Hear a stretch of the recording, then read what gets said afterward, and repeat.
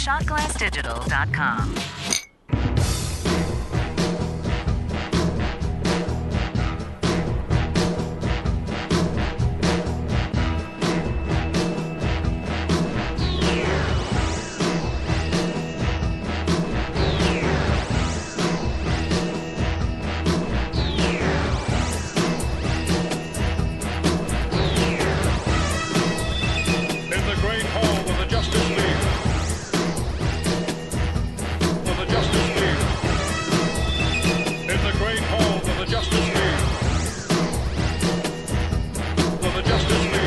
On this episode of Geek Out Loud, we are talking Avengers, Age of Ultron, and we're doing it with one of our favorite people in the whole wide world. It's Erich Schoeneweiss and some Pass the Corn, along with Avengers talk on this, your safe place to geek out, the Geek Out Loud podcast.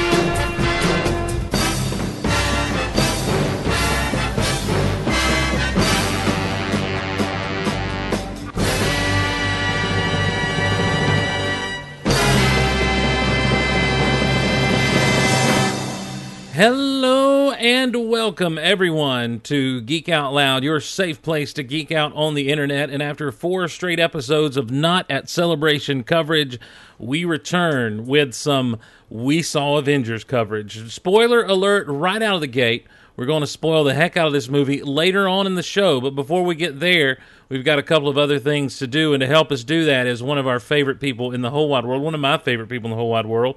He's the only person that I literally call my brother from another mother.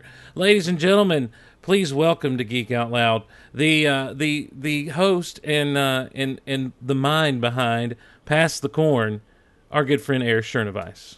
Hello, my brother from another mother. How are you, man? Hello to all of our listeners out there in the Geek Out Loud universe. Yes, sir. We're coming at you live, for those of you listening live, and we do it often at mixer.com/Golaverse. We appreciate everyone joining in live, and if you've downloaded this via the podcasting ways, whether it be a Stitcher or iTunes or however you get your podcast, we thank you.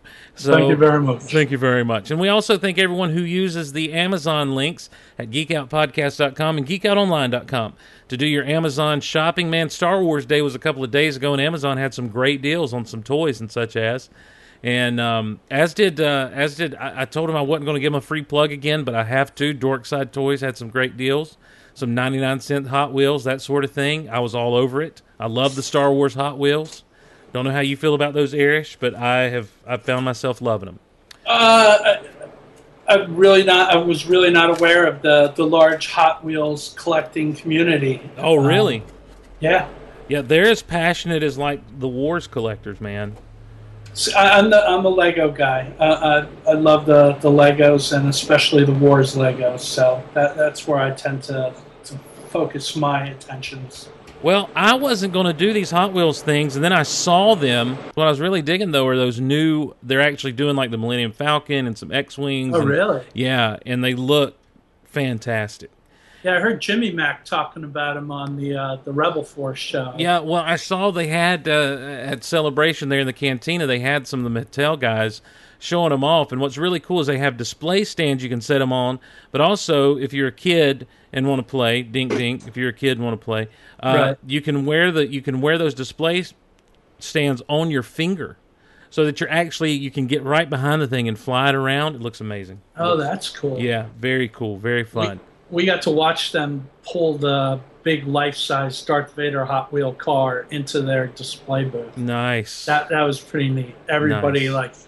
Just came running from all directions to see that happen. Now, with that, how did that smell? How did what smell? The Darth Vader car. Did they have it crunk up? Was it very fumy? Did they just... I didn't smell anything from it. It wasn't that loud. No, that's the other question, was how did it sound? I guess I should have asked how it sounded, rather. No, no crazy kind of gas monkey stuff going on with it. Erich, looking back on my choice of questioning, I feel like I made the wrong choice. I'm not. The senses I chose the wrong one. Well, it's been to a few conventions now, so the how does it smell was kind of relevant. Okay, well, there you go. There you go. We say all that to say thank you for using the Amazon links. You can find them at geekoutpodcast.com and geekoutonline.com. Do your Amazon shopping. And for everyone who supports us directly at patreon.com/geekoutloud, thank you so much. We really appreciate it. It's helped keep the show alive for this past year. And, man, the year coming, we've got some big things in store. So hang tight, and thank you so much. Our featured supporter this week is Josh Lucht. Josh is what is commonly referred to as a seeker, but he knows he's more than that. He's a finder. Scientists haven't given a name to his ability just yet, but nothing is ever lost when Josh wishes to find it. Criminals cannot hide from his gaze, hidden loot, or even a missing set of keys. Because of this, Josh is not only the world's truly greatest detective, but also a treasure hunter, more of a treasure protector, who has gained notoriety for being the greatest archaeologist since Indiana Jones. Josh Lucht is our featured supporter this week, and we appreciate his support on the Golaverse at patreon.com/geekoutloud. Well, Erich, we've... I just got to say, since Josh is one of the featured supporters, Josh was one of the folks who came up and yelled, "Pass the corn" to me. Oh, was he at Celebration? At Celebration, yeah. Nice. Josh and I hung out at the Rebel Force party on Wednesday night and had a great time. And then I saw him a few more times throughout the convention. Really great guy. So I hung out to hear that he's the feature supporter this week. Yeah, I hung out with Josh at Star Wars Weekends last year. At the meetup, he introduced himself, and we started just kind of walking around hanging out, and ended up hanging out with him for most of the rest of the day there. Cool guy, great guy, and great supporter. We appreciate him in a big, bad way. So, fellow, shout out to Josh. What's up, man? I hear you. Pass the corn. All right, Pass the corn. Before we get there, we've got a couple of emails we're going to jump into real quick.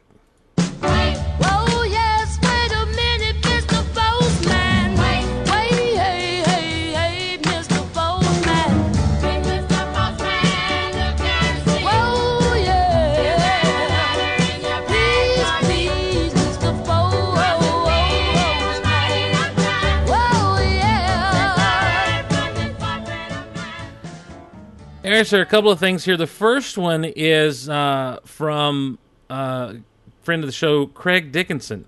And Craig is a first-time emailer. He says, long-time listener, first-time emailer. Woohoo! Long time. That's right. Long time, first time. I just wanted to say thank you for all you do with the Gold Podcast, especially the main show. The Not at Celebration coverage was much appreciated, as I also missed out on going. Well, what we found out from the Not at Celebration coverage is we were seeing more than the people that were there. That's true. And so that's all thanks. I can attest to that. Yeah, well, you were working a booth a lot of the times, too. So true, but still, some of the lines for the big panels are just hours long. Wow. Well, and that's also part and due to, or the big part is to StarWars.com and their coverage powered by Verizon.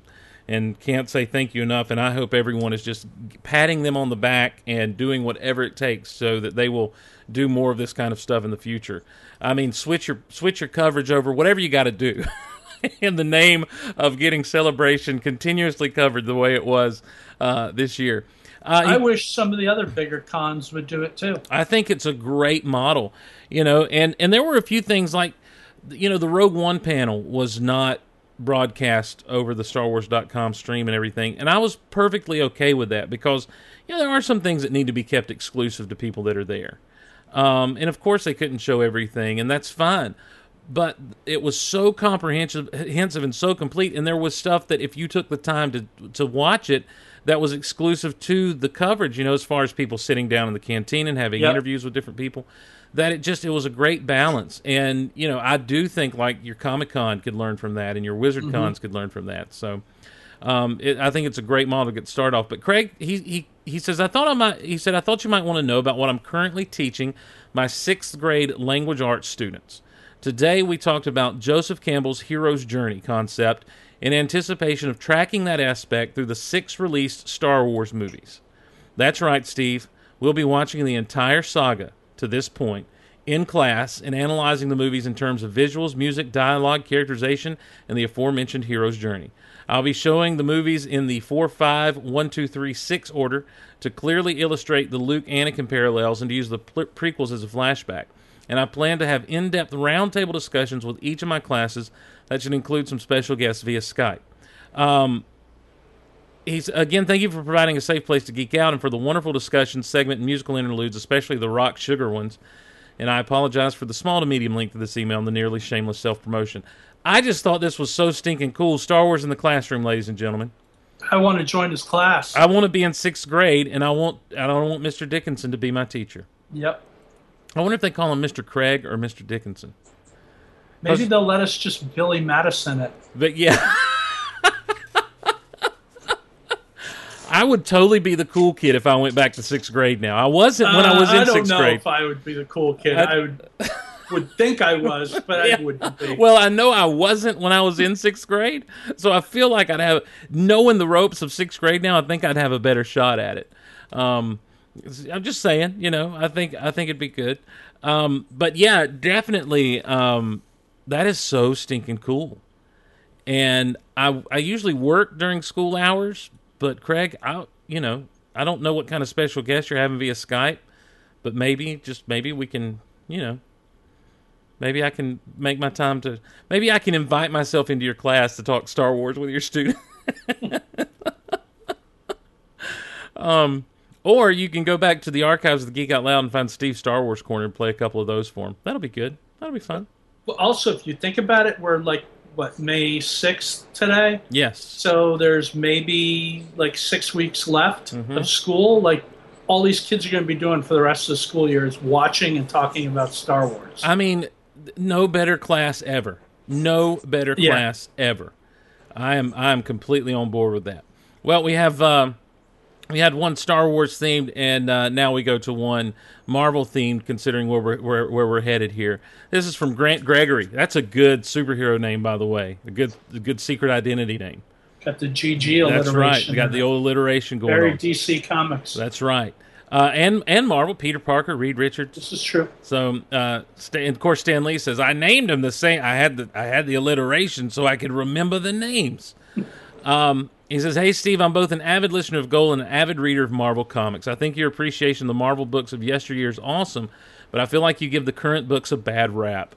I read them the same way you do through the Marvel Unlimited app, so when I say current, you know what I mean. Heroes fighting heroes gets old. I agree with you there, but I think it really depends on the when and why. You've expressed that you think the Marvel Universe has been messed up since Civil War. Where I didn't love the actual event, I think most everything since has been just great. I think it was important for the progression of the Marvel Universe to really show the readers that Tony and Steve are very different people. And by showing that, it makes the whole universe seem more real. People don't always see eye to eye on everything, even if no one is wrong or right. The point is that the heroes truly believe they're acting in mankind's best interest. Everything that's going on in the Avengers and the new Avengers title right now is either too long-winded for me or it's over my head, but at least no one is acting out of character. Iron Man and company are an arrogant lot, and I can see why they are trying to run the universe behind everyone's back. On the other side, Steve Rogers and company are not acting out of character to oppose what the Illuminati's doing. That being said, I'm tired of it. So you agree with me, Grant? What I say to people that say there isn't any good rock and roll music being made anymore, I always tell them there's plenty, but they have to look for it. The same, I think, is true of Marvel Comics, which is why the Marvel Unlimited service is so great. If you want to find good old-fashioned heroes fighting villains in today's book, I would like to suggest these titles: The Secret Avengers, X-Men, Daredevil, Cyclops, Amazing X-Men, All New X-Factor, and Iron Fist, the Living Weapon. There are more, but I don't think you love the Ultimate line, and I know you're already enjoying Amazing Spider-Man. Thanks for your time, and thank you even more for Geek Out Loud. And that's from Grant Gregory. Erich, my point lately has been because I have been reading Marvel through the Marvel Unlimited app, and so everything's about 6 months behind what is being released like this week. And they've got this big story building up to their big Secret Wars event that's going to kind of collapse the whole universe. And for the past 2 years of Marvel continuity, it's like the villains have just disappeared. And everyone's kind of at each other's throats and trying to figure out what they're going to do about this big universal threat. And, and it's just kind of, I've been reading it. It's been interesting. It hasn't, I don't want to say it's been bad storytelling. It's been a little too stretched out for me. But at the same time, I'm just like, I miss the adventure of it. I miss the good guy thwarting the bad guy's evil plan to overthrow the world, to maintain not, and I don't mean to use this word negatively, but the status quo. That's the reason you save the world, is so that it can keep spinning. and so that people can continue to live in freedom and that sort of thing. And they just haven't really been doing that in the bigger overall arc of the Marvel Comics.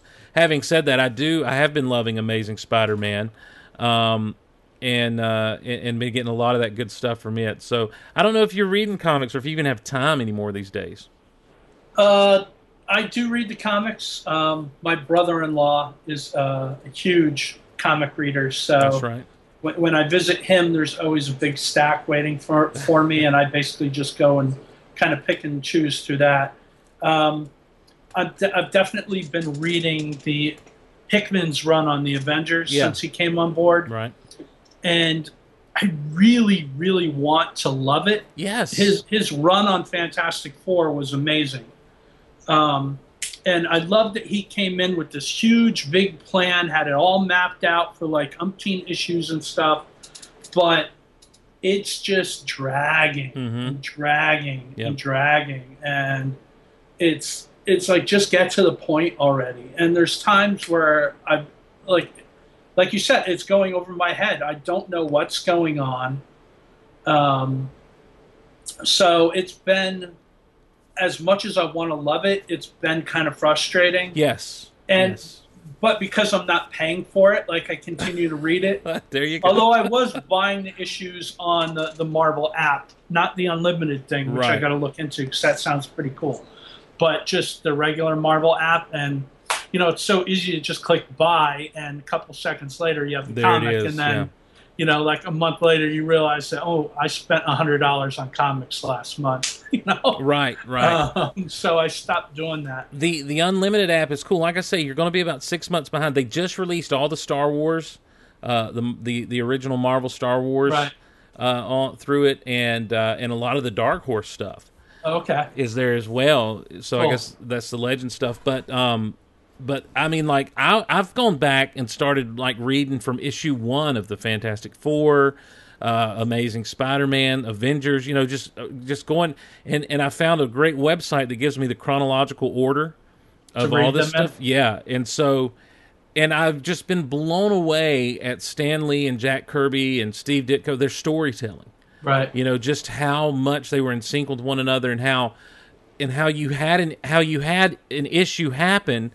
And though it was a standalone adventure, 3 issues later, there were ramifications from what happened 3 issues prior. Right. It's a stretch. It's out there, and there's some antiquated ideas and concepts, but it was still pretty solid storytelling. And as I'm reading Hickman's run on Avengers, because I've been reading that as well, I'm just like, we've got to get to the point here. You're going to ruin every character in the Marvel Universe. Everyone's going to turn out to be a villain. And I think my big problem is, and this gets into the concept of heroes and villains and stuff, I know, but I think my big problem is there's a reason these people are supposed to be heroes. And it's one thing to have a conflicted hero or, multifaceted layers to their personality. It's another thing to just make them completely unlikable. At some point, we've turned our villains into heroes to try to make them, and turn our heroes into villains to try to make them more realistic, and our villains into heroes to try to make them more relatable. And it's this weird flip-flop thing that I'm not sure I enjoy. At the end of the day, you need Iron Man to be a hero.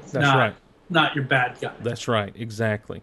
And man, he's taken a beating since Civil War days. There was in one of the recent Avengers issues, there was a brilliant Doctor Doom moment. It was only about a page long, but I'm not going to spoil it because you may not have read it yet, but it's basically Namor coming to Doom like hat in hand, asking him for help, and Doom telling him why he's not going to help him, and it's just classic Doctor Doom. Yes, I think I've read that. I think that's in... Yeah, he's basically like... I'm not going to help you because you came to me second, and Doom is nobody's second. Yes, and then as he leaves, Doom opens up a wall, and he's been working on the problem the whole time. Yeah. And it's just brilliant. That's classic Dr. Doom. All the more reason why I get upset when I hear what they're possibly doing with Dr. Doom in the new movie. But that's a whole nother... That's a whole other ball of wax for Pass the Corn down the road, I'm afraid. And I'm afraid that probably is where that movie will stay, is in the Pass the Corn segment. So, I will agree with you, though, that I think that Marvel kind of peaked at Civil War. Like, everything leading up to Civil War House of M, World War Hulk, all of that stuff was fantastic, and the whole Skrull thing and Secret Invasion and all that, and it all just flowed so brilliantly from one into the next, and each big event had implications for the next one. And then Civil War happened, and it all just kind of fizzled after that. Well, I thought Civil War kind of kicked that all that off, and then you went into like the Secret Invasion, and that's when I feel like I thought Civil War was the result of Secret Invasion. No, that was the Dark Reign stuff that came after Secret Invasion, because the whole point of Secret Invasion was the Skrulls were in S.H.I.E.L.D.'s files, and Tony Stark was compromised, and so I got him out of order. Yeah, so Osborn took over. But I do think that Civil War kicked off a great couple of years of storytelling, and then after Secret Invasion, things kind of got a little haywire and wonky, and they also tried to do so much spinning out of Civil War. This is kind of my thing with comics in general these days. When they do these big events, is they try to spin off 4 or 5 other titles from out of that event. And I understand it's marketing and you want to try to, sell as many books as possible. But you also end up, if you're trying to keep them all flowing together, you end up with a little bit of a dilemma, because sometimes it's just not good. Sometimes it's just a little too much. So, well, the other thing that they did in the middle, or like a third of the way through the Hickman run, was the whole, we're going to introduce the whole Inhumans concept of being our new mutants. Right. And that just felt really force-fed in there. Yes. It didn't feel like it was organic to the big Hickman story that was being told. It felt like it was something that came from the Marvel Cinematic Universe, where we need to make Inhumans our new mutants because of all the rights issues and stuff, and so let's start working this into the comic now. Yeah. And it just felt really force-fed and kind of interrupted and got in the way of what was coming out of this big event that Hickman was building. Right. I agree with that completely, and I've said on this show that I feel like that's probably the shadiest thing that Marvel has done since they, decided they were going to have their own studio and everything. Was, well, I mean, it makes sense. You can't fault them for doing it, but I think that they could have found a better way to do it. Yeah, and well, especially after you've heard, I've heard Joe Quesada in interviews say before, that the comics are always going to be the source material. Right. And we're not going to, our goal is not to take from the movies and let those movies influence comics, but the other way around. But now we have Agent Coulson running around in the comics. I mean, we are seeing some influences from the cinematic universe showing up in the comic universe. Yeah, but I think those things are just natural that'll happen. But when you shift whole stories, now what I'd like to see is kind of the what would have been smart for them to do is to tie the mutants and the Inhumans together, because they always kind of have been, and to just more completely tie them together. Yeah, but that doesn't work for their rights issues with Fox. The point is to separate them. That's true. So that we can have Quicksilver and Scarlet Witch in an Avengers movie. Yeah, well, we'll talk about that when we get to the Avengers, man. So, but right now, Erich, I just need you to pass the corn, bro. Oh, is it that time? It's that time. Let's do it. Pass the corn.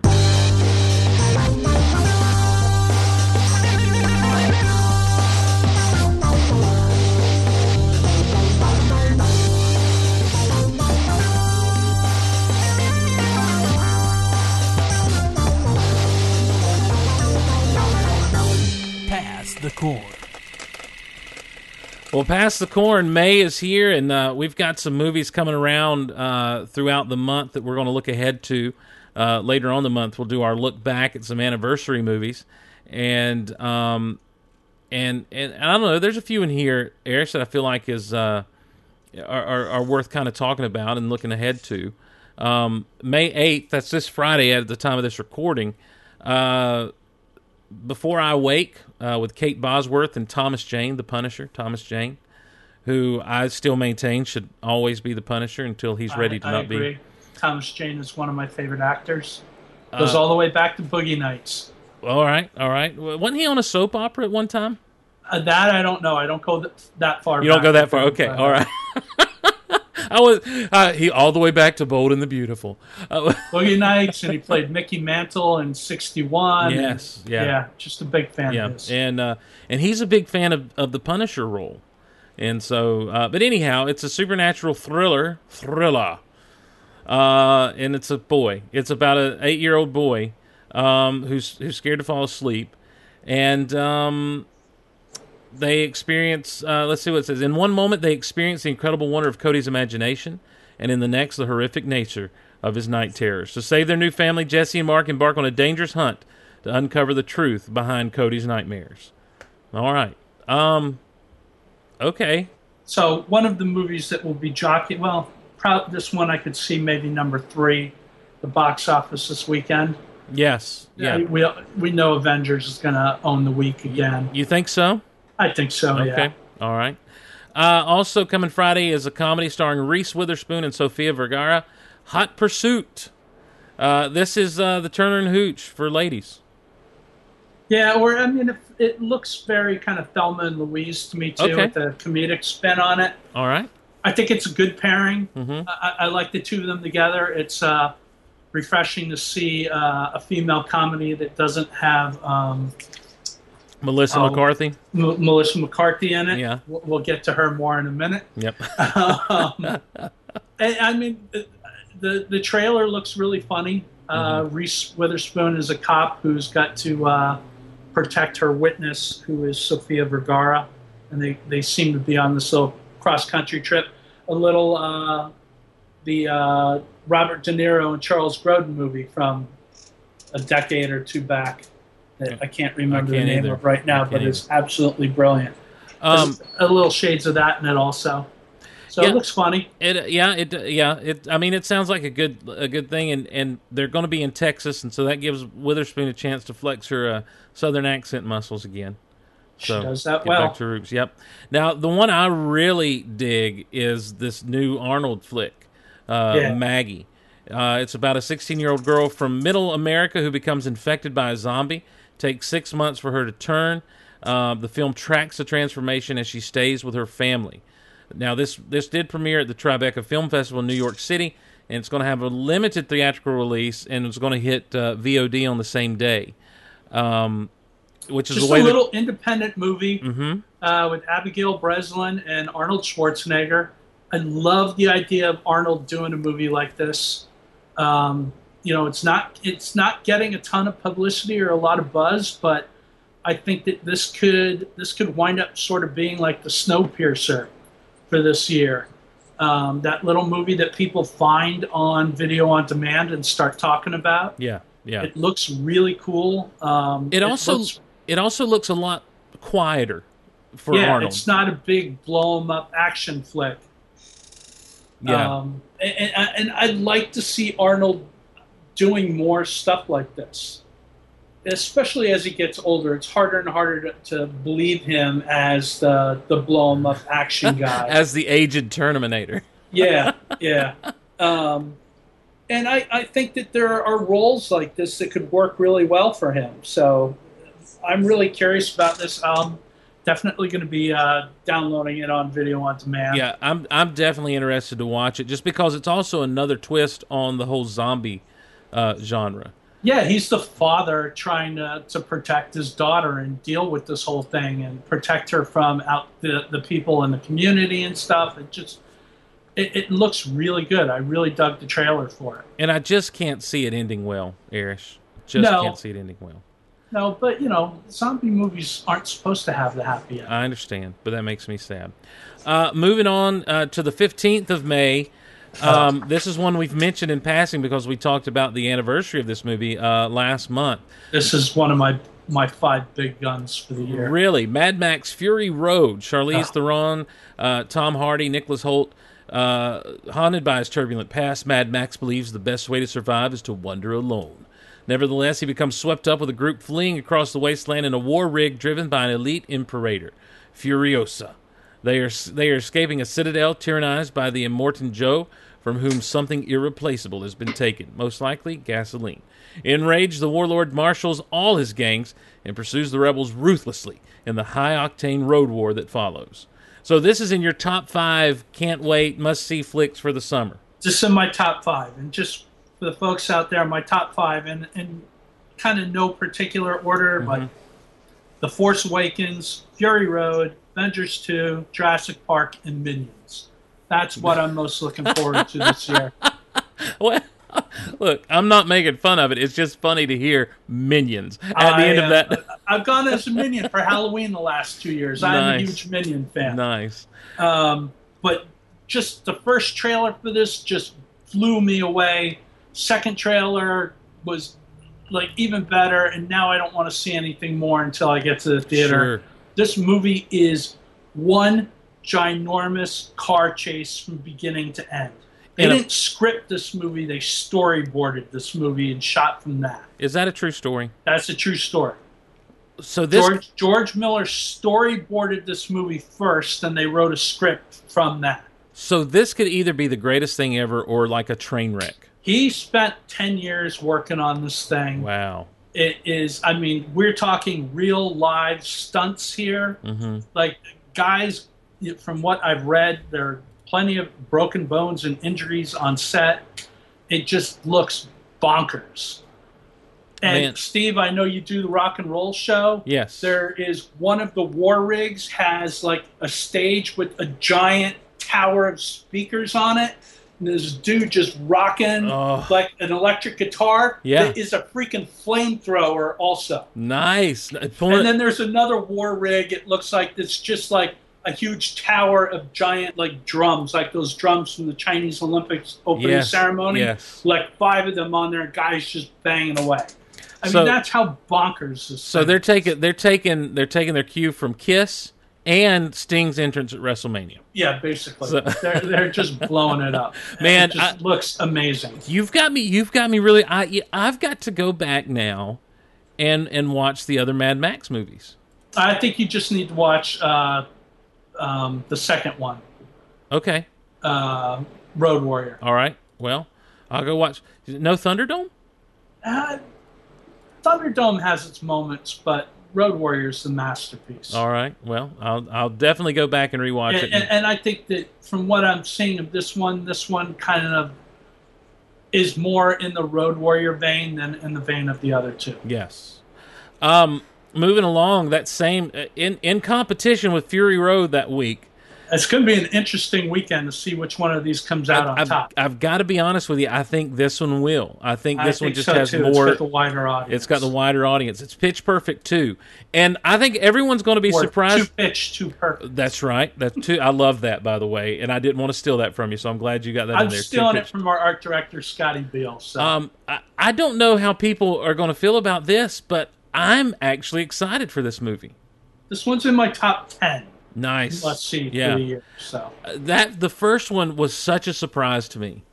My sister loved it, and so she made me watch it. And I'm like, "There's no way I'm going to enjoy this movie." And I felt the same way. And from the get-go, I was there. It's got the first one has all the kind of humor that you can imagine. It's got physical humor. It's got your gross-out humor. It's got some slapstick stuff, and then just some weird off-the-wall things that go on. And it's backdropped by this really cool story about this loner who finds her place in kind of a group of misfit singers, and the music is great in that movie. The mashup they do at the end is good stuff, and the love story between the two mains is believable, and it's just a funny, fun movie. Oh, and Elizabeth Banks and I'm sorry, I can't think of the actor's name. They are hysterical as the two commentators. Yes. At the competitions, and Elizabeth Banks is actually directing this one. Oh, really? Yeah. That's interesting. That's good. So it's kind of her first big foray into a picture this size. But it looks hysterical, as does the first one. I think we can expect more hits from, as we saw with the first one with the music. That song Cups broke out really big. Yeah. And so I'm really excited about this one. Well, I would encourage anyone. I love me some Anna Kendrick. Indeed. If you don't follow her on Twitter, she is one of the funniest smartasses on Twitter. She just cracks me up. If And you they actually there's a whole Twitter campaign that kind of started by accident from this, because the big poster for the movie is all the Bellas, and Anna Kendrick's character is just standing like right in front with their arms folded in front of her, kind of looking tough. And everybody started taking pictures of themselves in front of the standees and the posters with their arms folded, and it turned into a huge Twitter thing. Nice. She's been retweeting like all of the pictures that people are putting up. Wow, Anna Kendrick. She trips me out anytime I see her in interviews and stuff. She's super cool. I would say if you've not seen Pitch Perfect, watch it. I would definitely suggest that to be watched. It's a kryptonite movie for me. If I come across it on cable, I can't not watch it. I hear you. May 22nd, Tomorrowland with George Clooney and Hugh Laurie, who I love, by the way. And Brad Bird directed this thing. I saw I'd seen the teaser or whatever, but like the first time I saw like the full trailer was this past weekend when I went to see Avengers. And totally on board with this movie. I have no idea what it's about, but I'm totally on board neither with do I, and I don't want to know. I just want to. I love the fact that I have no idea what I'm walking into with this one. Yeah. So, did you see the trailer? Did they show the trailer? Yeah, I've seen the initial trailer, and then I saw the new one with the kind of the heavy George Clooney scene. Yeah. And stuff. That I saw that in front of Avengers also. With like the smiling bad guys. Yeah, I'm really, really excited about the possibilities of this. And like I said, I have no idea what to expect, and I love that. Yes, I'm the same way, and so. I'd watch Brad Bird direct a movie about a glass of water. Well, there you go. I love this bit you've got here. In January 2013, Brad Bird posted a picture on his Twitter page related to the project. The image showed a frayed cardboard box labeled 1952, supposedly uncovered from the Walt Disney Imagineering Developmental Unit. It contained items like archival photos of Walt Disney, Technicolor film, envelopes of vinyl records, space technology literature, a 1928 copy of Amazing Stories magazine, which introduced Philip Francis Nolan's Buck Rogers character, and an unidentified metal object. And I assume that metal object is the pin, or the thing that the girl touches and transports her to wherever. I don't know. It looks like Disney imagination on screen, and so I'm really looking forward to it. Also coming out that weekend, Spy with the aforementioned Melissa McCarthy, Jason Statham, Rose Byrne, and Jude Law.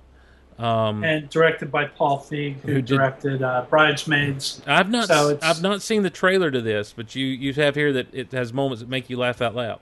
Yeah, it's sort of kind of poking fun at the James Bond movies and stuff like that, but there were definitely a couple moments that really, really made me laugh in this one. So, I haven't seen the trailer. This is usually with comedies like this, I usually catch them after the fact. Yeah, I think of the two movies on that weekend, Tomorrowland is definitely that's a top 10 of the year movie for me as well. Definitely. So that's the one I'll see in the theater, and then Spy, will be a wait for Netflix kind of thing. Like exactly. May 29th, I got to be honest with you, San Andreas doesn't do anything for me. Yeah, it's just another big budget. We're going to destroy a whole part of the country. Yep. The earthquake is so big in California that they're going to feel it on the East Coast. Nice. Well, I love your line here that you've got in the notes. Superman's not available to save California, so it looks like the Rock wheel. And that's pretty much what the trailer looks like. He's flying around in a helicopter rescuing one person at a time. Yeah. Just one at a time while millions are dying. But you got to do what you can do. Yeah. I don't fault the Rock for that. And then this is one that... The funny thing is we saw... the weekend before I went to California with my nephew, we were in the theaters, and we were at Fury 7, and they showed the trailer for it. And right afterwards, I just looked at my nephew. I'm like, "You still want to go to California?" Oh, yeah, you see that? That's happening out there. Yeah. And this is one I'm not aware of at all. Aloha with Emma Stone, who I love, Bradley Cooper, Rachel McAdams, Bill Murray, Mylanta. And that's just like half the cast. Just looking at those names, I'm like, okay, I'm there. Directed by Cameron Crowe. So I'll watch this. The story follows a celebrated military contractor played by Cooper who returns to the site of his greatest career triumphs and reconnects with a long ago love while unexpectedly falling for the hard-charging Air Force watchdog Emma Stone assigned him. Is this Top Gun? No. Okay. No, because he's not a pilot. He's like a military contractor or something like that. Yeah. Well, Cameron Crowe movies, Erich. I'm a sucker for him. Goes all the way back to Singles. It goes back to Say Anything. Yes. Iconic. Singles. Iconic, yeah. Almost Famous. Almost Famous is one of my favorite movies of all time. Almost Famous is going to get the soundtrack series treatment on Rock Out Loud at some point. It has to. Nice. Yeah, I mean, who didn't go home and listen to Tiny Dancers like 15 times after that? Also, limited theatrical release and video demand on the 29th. Kyle Newman's new movie, Barely Lethal, with Jessica Alba, Haley Steinfeld, and Sam Jackson. This is kind of like I'm watching these things and it looks like it's a bit of an action adventure comedy kind of situation going on. Haley plays a teenager who's basically raised not necessarily in the Red Room like the Black Widow, but she's raised to be an assassin/spy or a spy/assassin, and she decides she wants out, and she finds her window and gets out, and then they go to get her back as the bad guy, Jessica Alba. But she gets out and, finds a family and enrolls herself in high school and finds out that high school is not as easy as she thought it would be. Right, trying to fit in and everything. All the cliques and stuff that a high school student goes through, and then the Assassin's Guild that she was part of, they track her down. And it's on from there. I'm really anxious to see this movie. So am I. We all know Kyle's turn directing Fanboys, and of course he's a friend of our good friends over at Rebel Force Radio, but this is a completely different animal than Fanboys was. And so I'm looking forward to checking this out. This is one of those that I'll get when it comes out and watch. I'm excited for him on this. I definitely look forward to seeing it. He's such a fan of the wars that I've had a little email relationship with him for a year or so now. I see him at the cons, and he always stops and says hello, and we chat for a while. He's just a great guy, and I want to see nothing but success for him. Well, we've been trying to hook up for the past 3 or 4 years to get him on Geek Out Loud, and it's just we can never work out a time. He's great talking the wars. Yes. I love listening to him talk to Jimmy and Jason on Rebel Force Radio about the wars. Yep. He knows it. He gets it. He gets Star Wars. He and surprise. And I don't want to go to pat Rebel Force Radio on the back. They know how good they are, but they do so much for me. But he and Sam Witwer both are two people that whenever they're on end up blowing me away. I agree, 100%. with their understanding of Star Wars, and so I just to support Kyle, snag this off of iTunes when it hits that day, rent it, buy it, whatever you want to do. Fun. It does look fun. It does look fun, and Kyle, also I'm a big fan of Haley Steinfeld, and if people don't know her, she was the lead in True Grit actress in the True Grit remake. Yeah, she was fantastic. Incredible turn. Yes. And how she has not gotten more big roles after that, I just don't get. She's going to be a major talent. She is a major talent and, deserves to get more big roles. And, hopefully this will help lead to that. I hope so as well. It was just I'm looking forward to it. And like I say, for no other reason than I consider Kyle a friend of the show. Just because, like I say, we have a little bit of a relationship outside the podcast as well. Not much, but, a little bit of one. So enough that I consider him a friend of the show. So I definitely say support him. So that's what's coming up in May, my friend.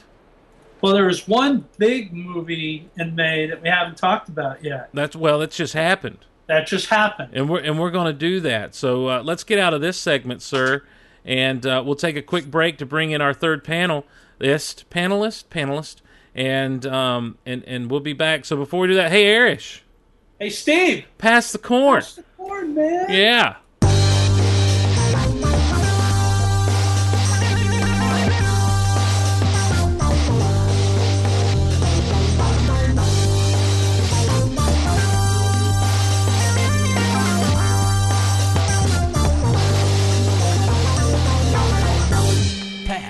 corn. All right, guys, we'll take a quick break. We'll be right back.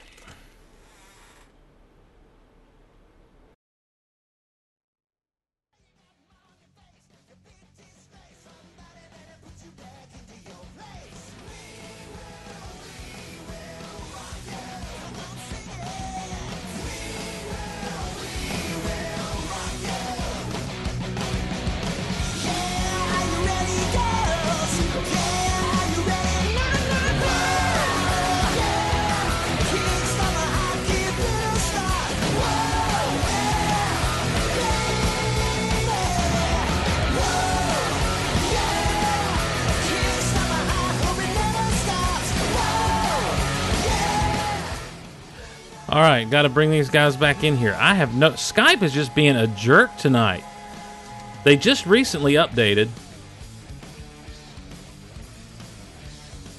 Hey, man. Hello? Are you there? Hi, is this Steve and Aaron? Aaron's not here yet. Skype is just being a jerk. All right, here we go. I think we can bring Aaron on now. Aaron Goins. Hello. All right. Hello, sir!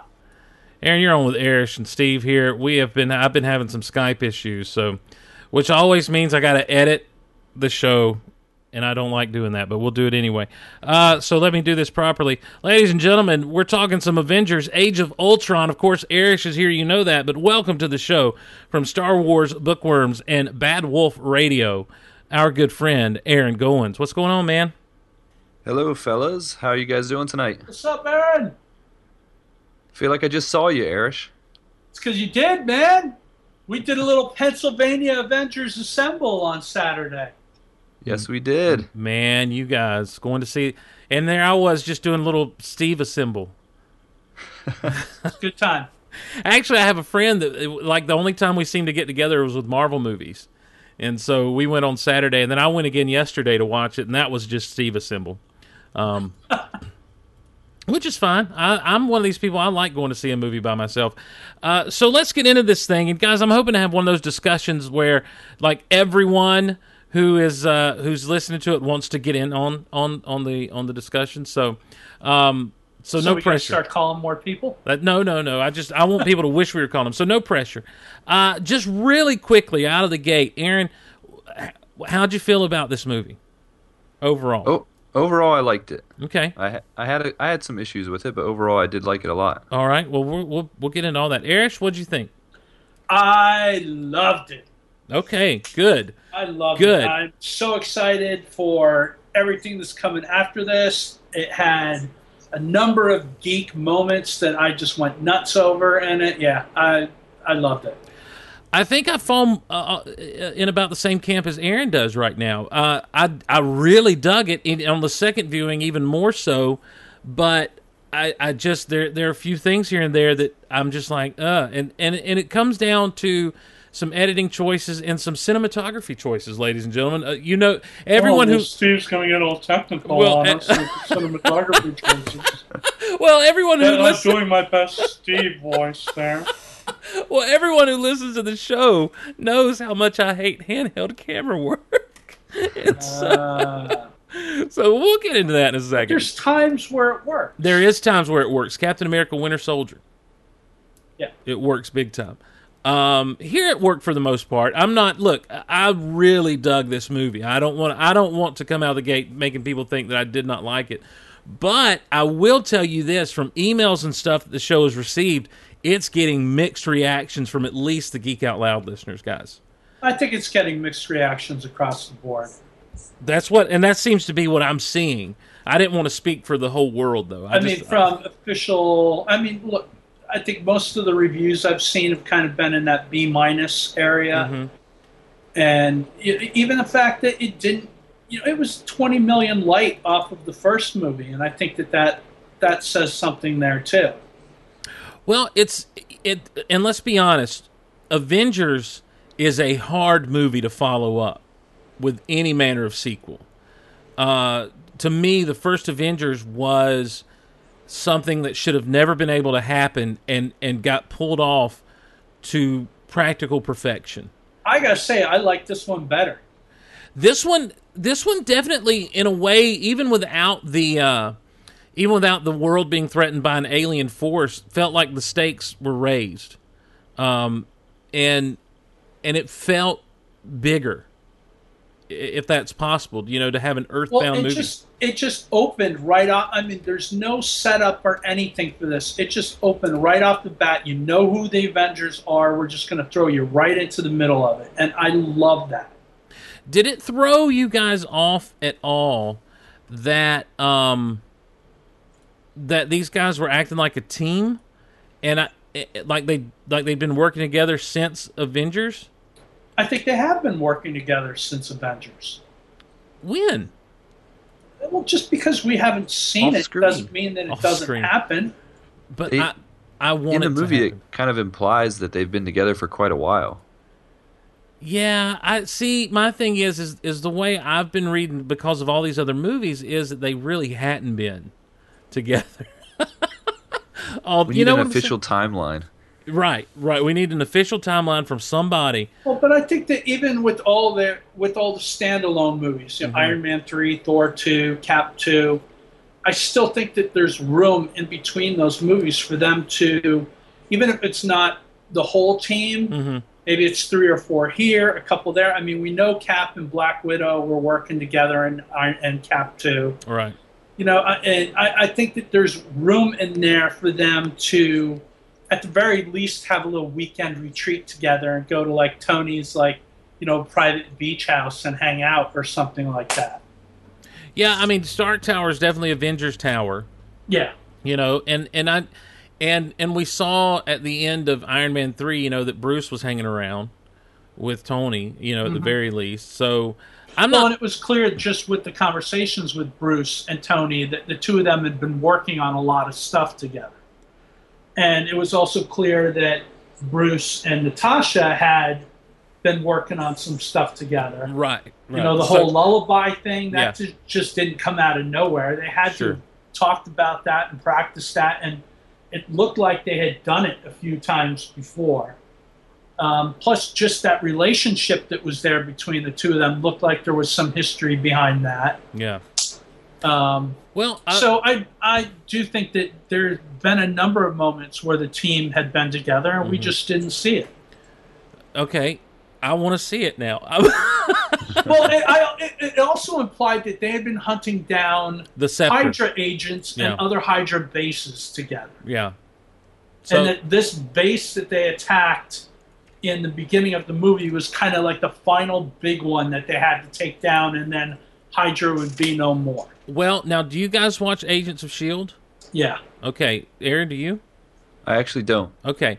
In the episode prior to the weekend the movie was released, the very last scene is Coulson talking to Maria Hill, and he says, we found out where the last base is. We need to activate Theta Protocol. And she's like, all right, we'll call in the Avengers. And so literally this movie kind of picks up springboarding off of that moment. Which, by the way, look, I don't mean to be a Debbie Downer, and I know I just came off as one. I love the fact that it opens up with these guys fighting together and working together, and the banter's there, the relationships are there. I love the fact that the first line in the movie is a cuss word, and Cap says language. Yeah, and then that turns into a running joke throughout the rest of the movie. Because I am a sucker for running gags, and I loved it. I absolutely loved that whole aspect, the running gag aspect of things. Well, and they did it well too, because it was the kind of running gag that would run organically through a group like that too. Mm-hmm. Because there's points where other characters start making fun of him for it, and Cap's like, "Oh, so he's just telling everybody now, right?" Right. Well, I love when Fury says, "You kiss your mother with that mouth." Yeah. So, well, let's talk about. I mean, we're going to jump all over the place here. I want to talk about the idea that this movie, to be such a huge action set piece, we also got a lot of character moments that didn't come across as being too heavy-handed with this. You mentioned the Black Widow and Bruce thing, but the Hawkeye situation. I love the Hawkeye situation. Aaron, you're a family man. Would your wife let you go off and be an Avenger? Definitely not. Yeah. Come I on, don't think she lets she you ever- go to Celebration. She lets you Well, go to maybe. Star Wars weekends. I'm a Star Wars Avenger. Is that a thing? No, I think she would never expect that she'd need to worry about me becoming an Avenger. So, but yeah, that whole thing did kind of throw me off because I guess in the earlier movies you always kind of assumed there was some sort of a relationship between Hawkeye and Black Widow. Mm-hmm. And then all of a sudden you find out that they're just like best friends and he has a wife and kids. And it kind of came out of nowhere. I don't know. Like, I'm not very familiar with his storyline in the comics. So is that like a shout out to his background in the comic books? Erich, correct me if I'm wrong. That's more the Ultimate Universe Hawkeye. Honestly, I don't know. I know that it's not the regular universe Right. Hawkeye, at least not right now. Right. So in a lot of ways, this was kind of out of the blue. This was, hey, we're going to do this. Got to turn. Yeah, you're fine. Let it pass. I'm losing you. Yeah, that jet's coming through again. Oh, okay. It's fine.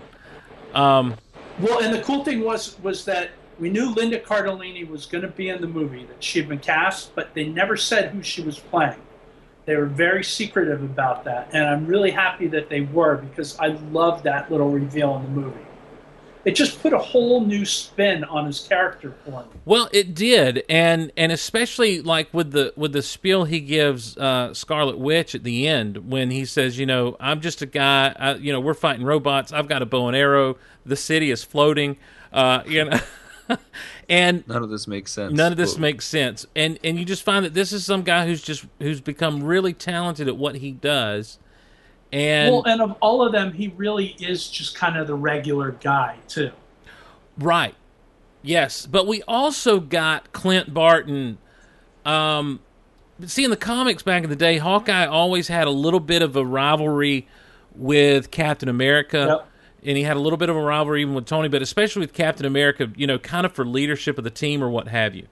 And the idea is...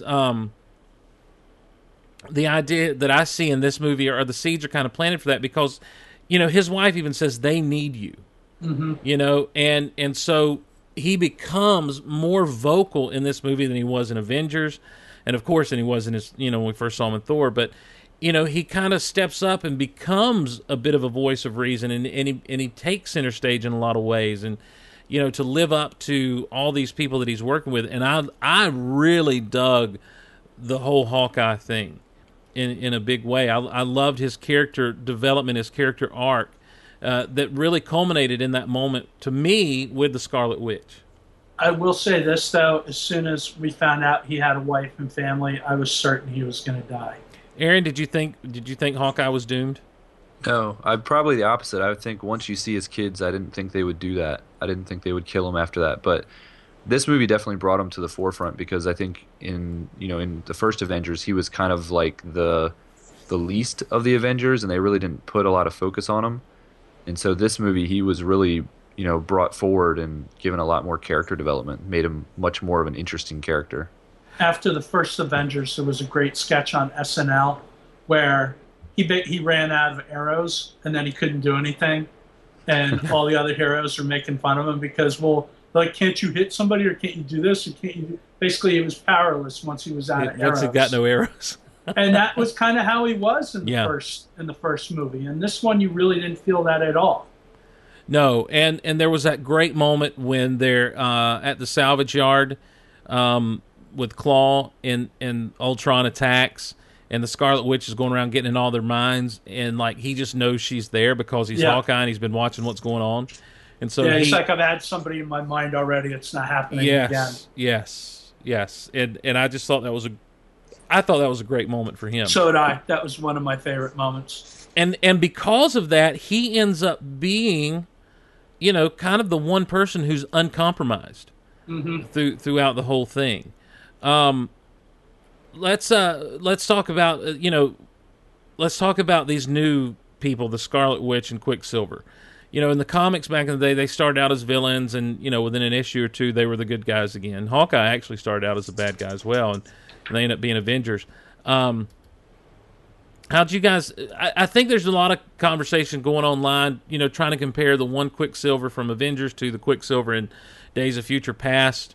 I don't necessarily want to get into that because I feel like they both have their merits and they both worked for what they were doing. But Aaron, what'd you think of Pietro and Wanda?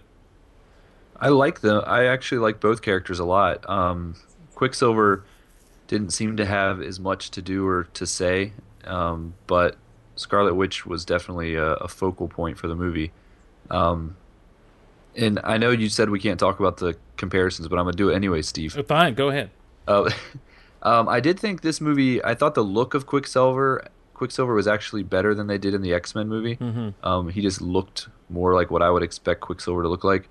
I thought that the X-Men movie did use the character a little bit better, but this movie I thought used him well too.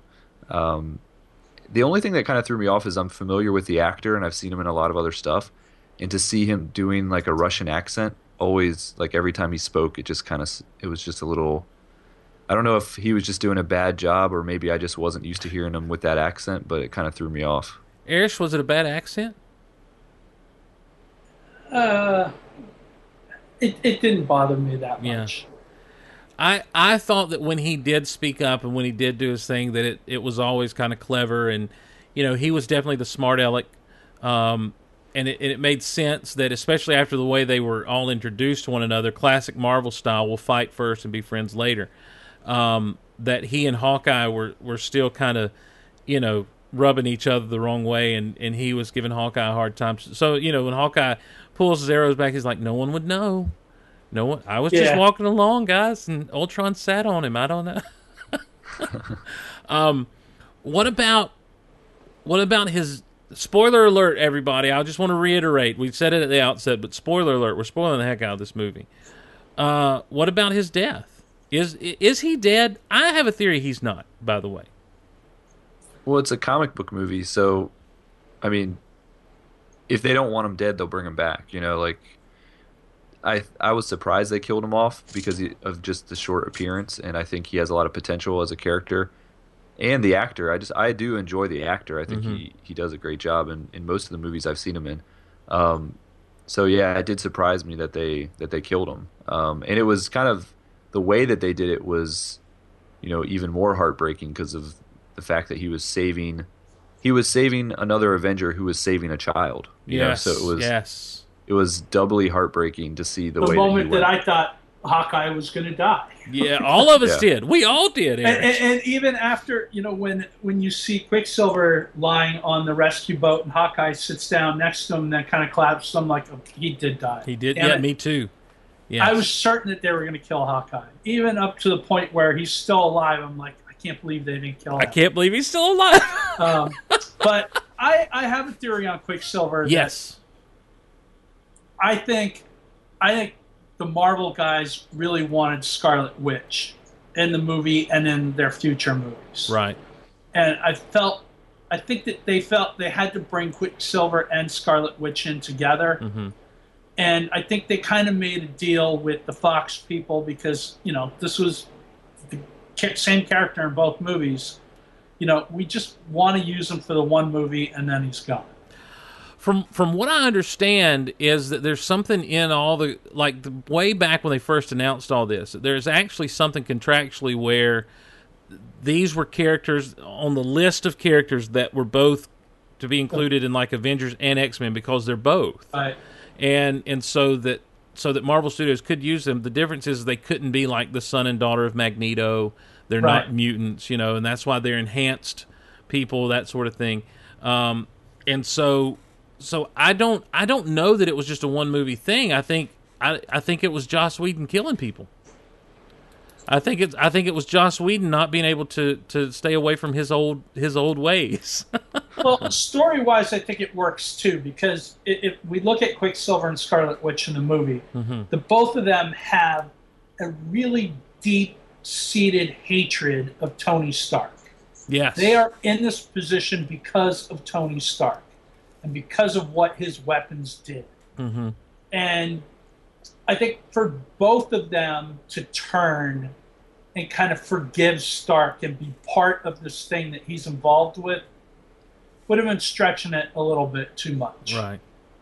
So you give Quicksilver his heroic moment, his sacrifice. He saves an Avenger. He saves a child.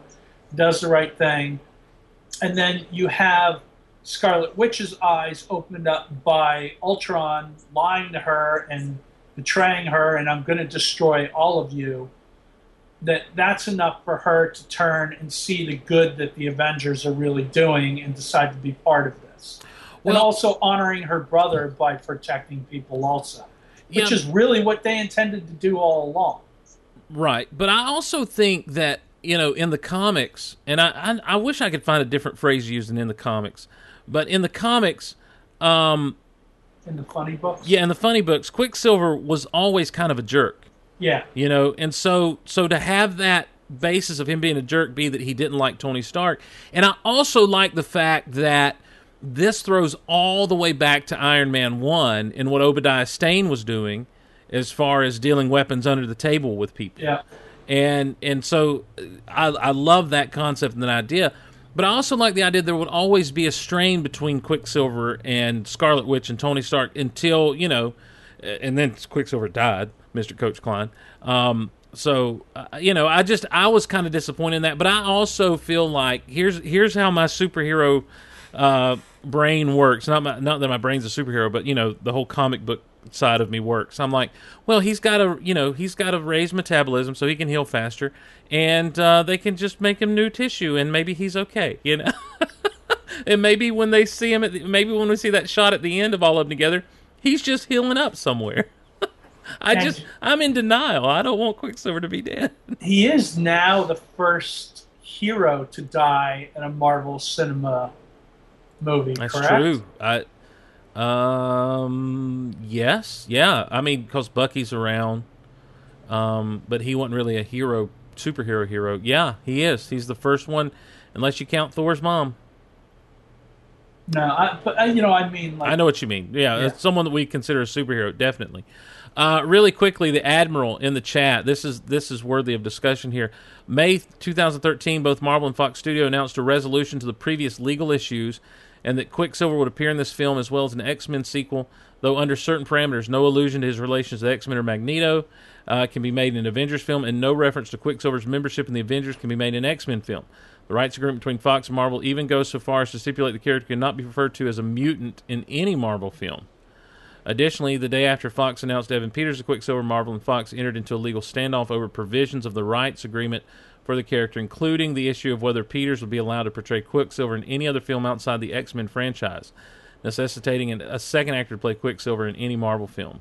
And that results in two different versions of the same character appearing in two competing film series. So this could still be one of those. All right, we'll do you a solid. We'll kill them off in Avengers so that you can just run with them in your movies. Right. Well, now Mel8235 in the chat says, and I don't normally reference the chat, so you guys should feel honored. Someone on YouTube posted an article where Josh said he wanted to kill Quicksilver and Disney wanted to keep him alive. So that's, I mean, I don't know. When you get into these legal ramifications of all the stuff that, all the weird contractual stuff that Marvel had to get into, when they were facing bankruptcy, it's really, it's we don't know all the ramifications and everything, but I felt like I liked the look of Quicksilver.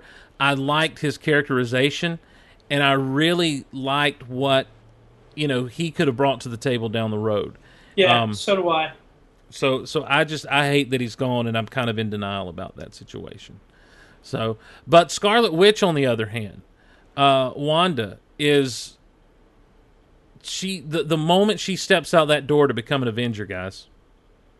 I mean, after Hawkeye's speech. Yeah, after Hawkeye's speech. Yeah, before that, she wasn't really doing a lot for me.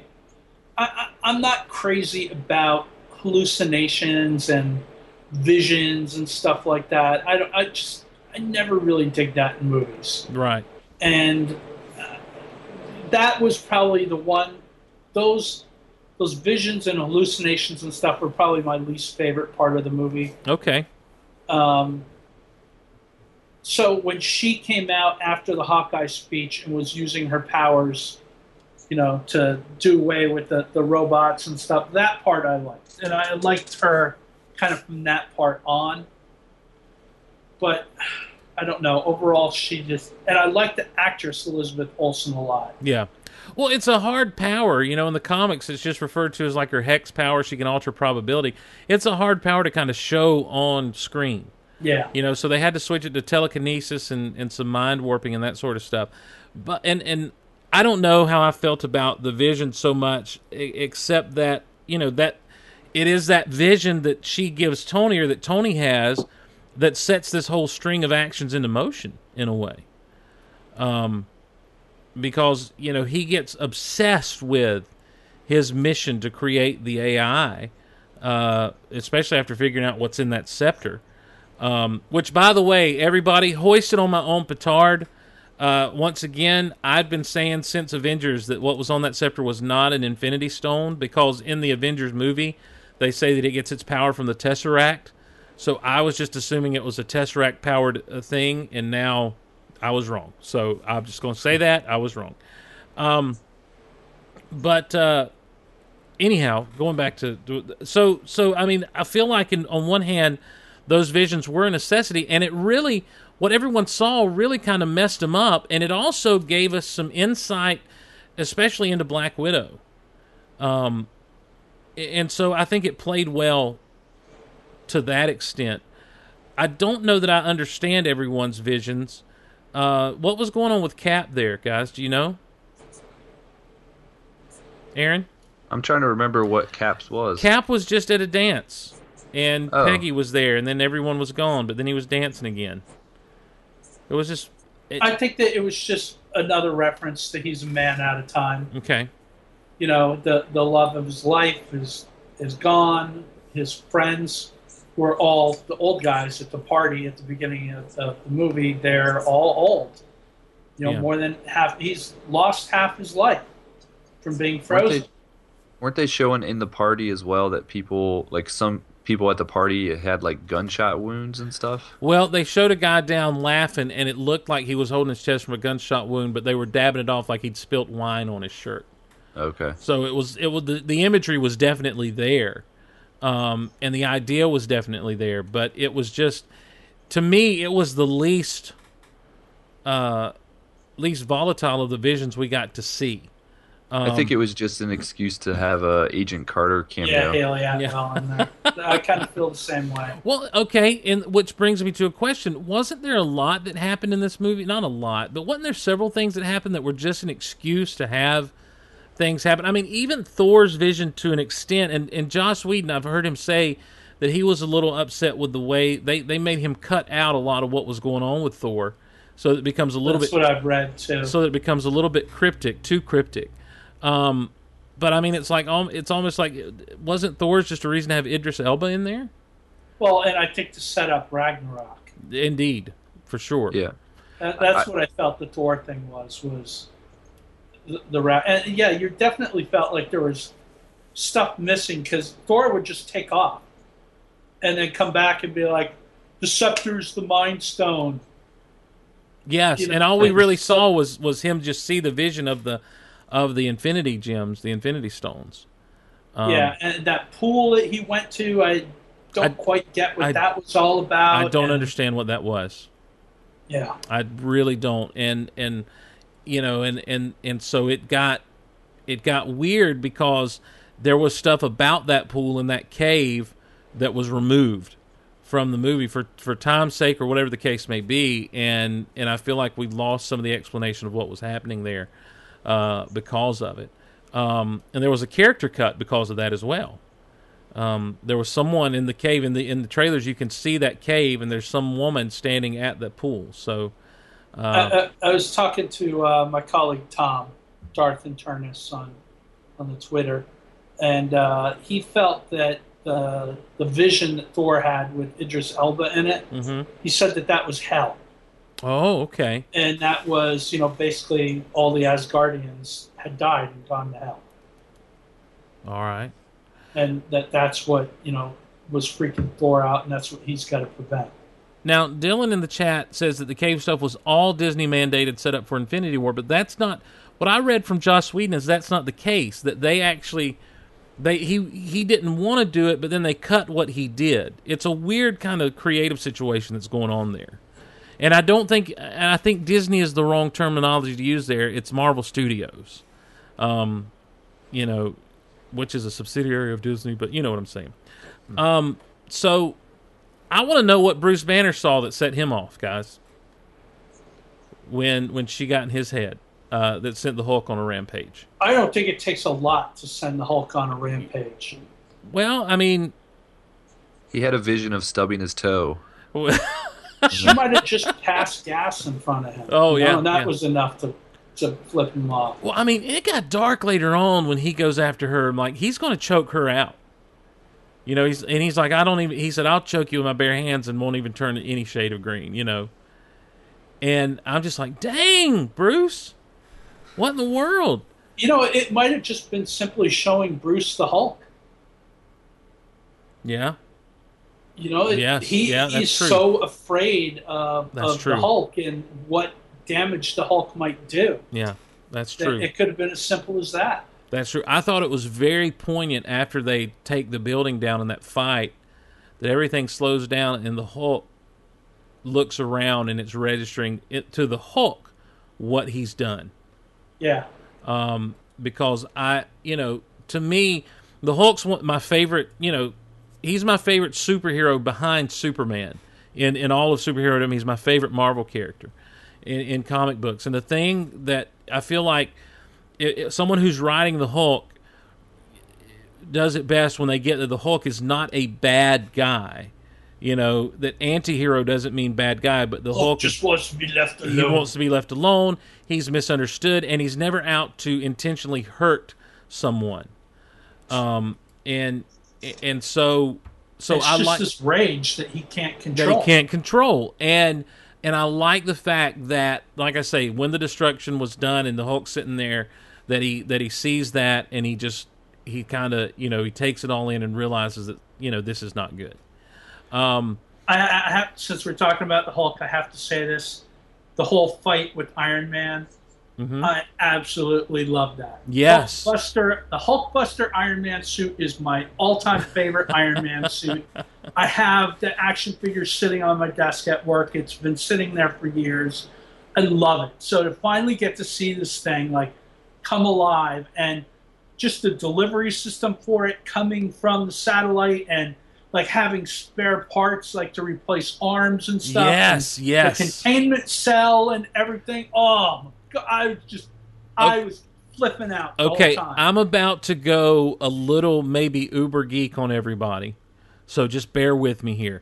That containment cell, everyone's talking about Easter eggs, and Erich, you sent me a great list of Easter eggs that I want to run through.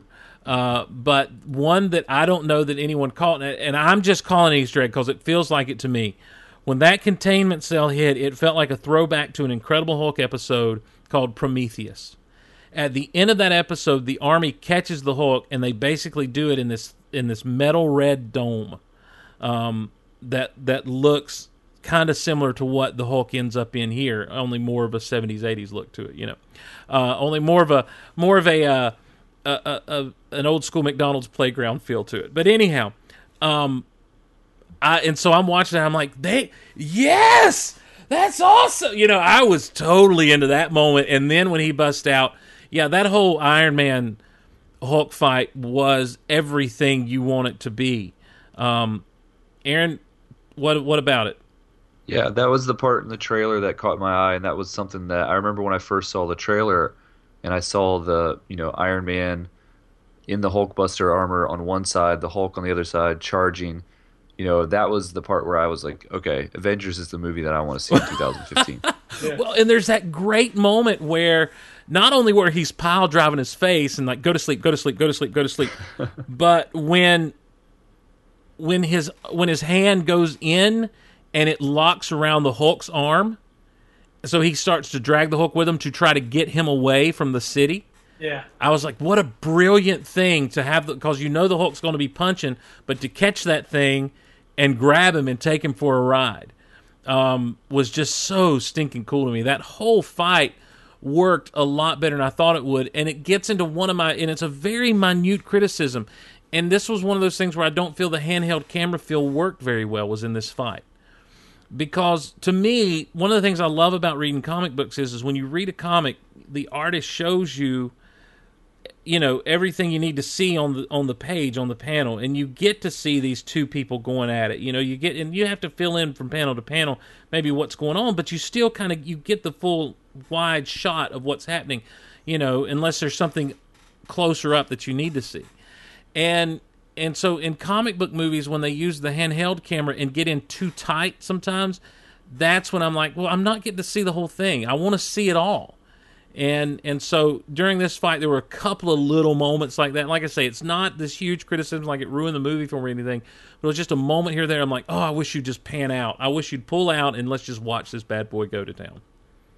See, for me, though, that adds to the chaos and the kinetic energy of the scene when they go in tight like that. Yeah, and I feel like I'm very much in the minority on how I feel about those scenes, but I have a harder time following what's going on. I think you have a really good point, and that's actually one of the issues I have with the Transformers movies, is that they don't pull out and let you see what's really happening in them. Right. They're always too close in, and you can't figure out what is going on.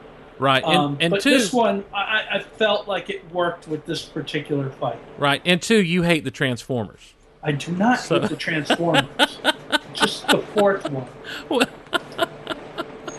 So, here comes that freight train again. Guys, it'll pass.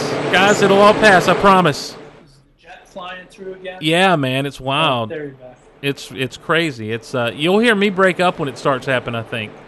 So one other little Easter egg on the Hulkbuster scene. Yes. And I didn't get this, and I'm wondering, I'm like, why does he call it Veronica? Right. And then after I saw the movie, a friend of mine, mentioned it, and he's like, Betty and Veronica, Archie Comics. Yes. Yeah, I saw that as well on an article, and I think this is what you sent me was some notes from that article. It was one of the Easter eggs in the article I'd read too. It says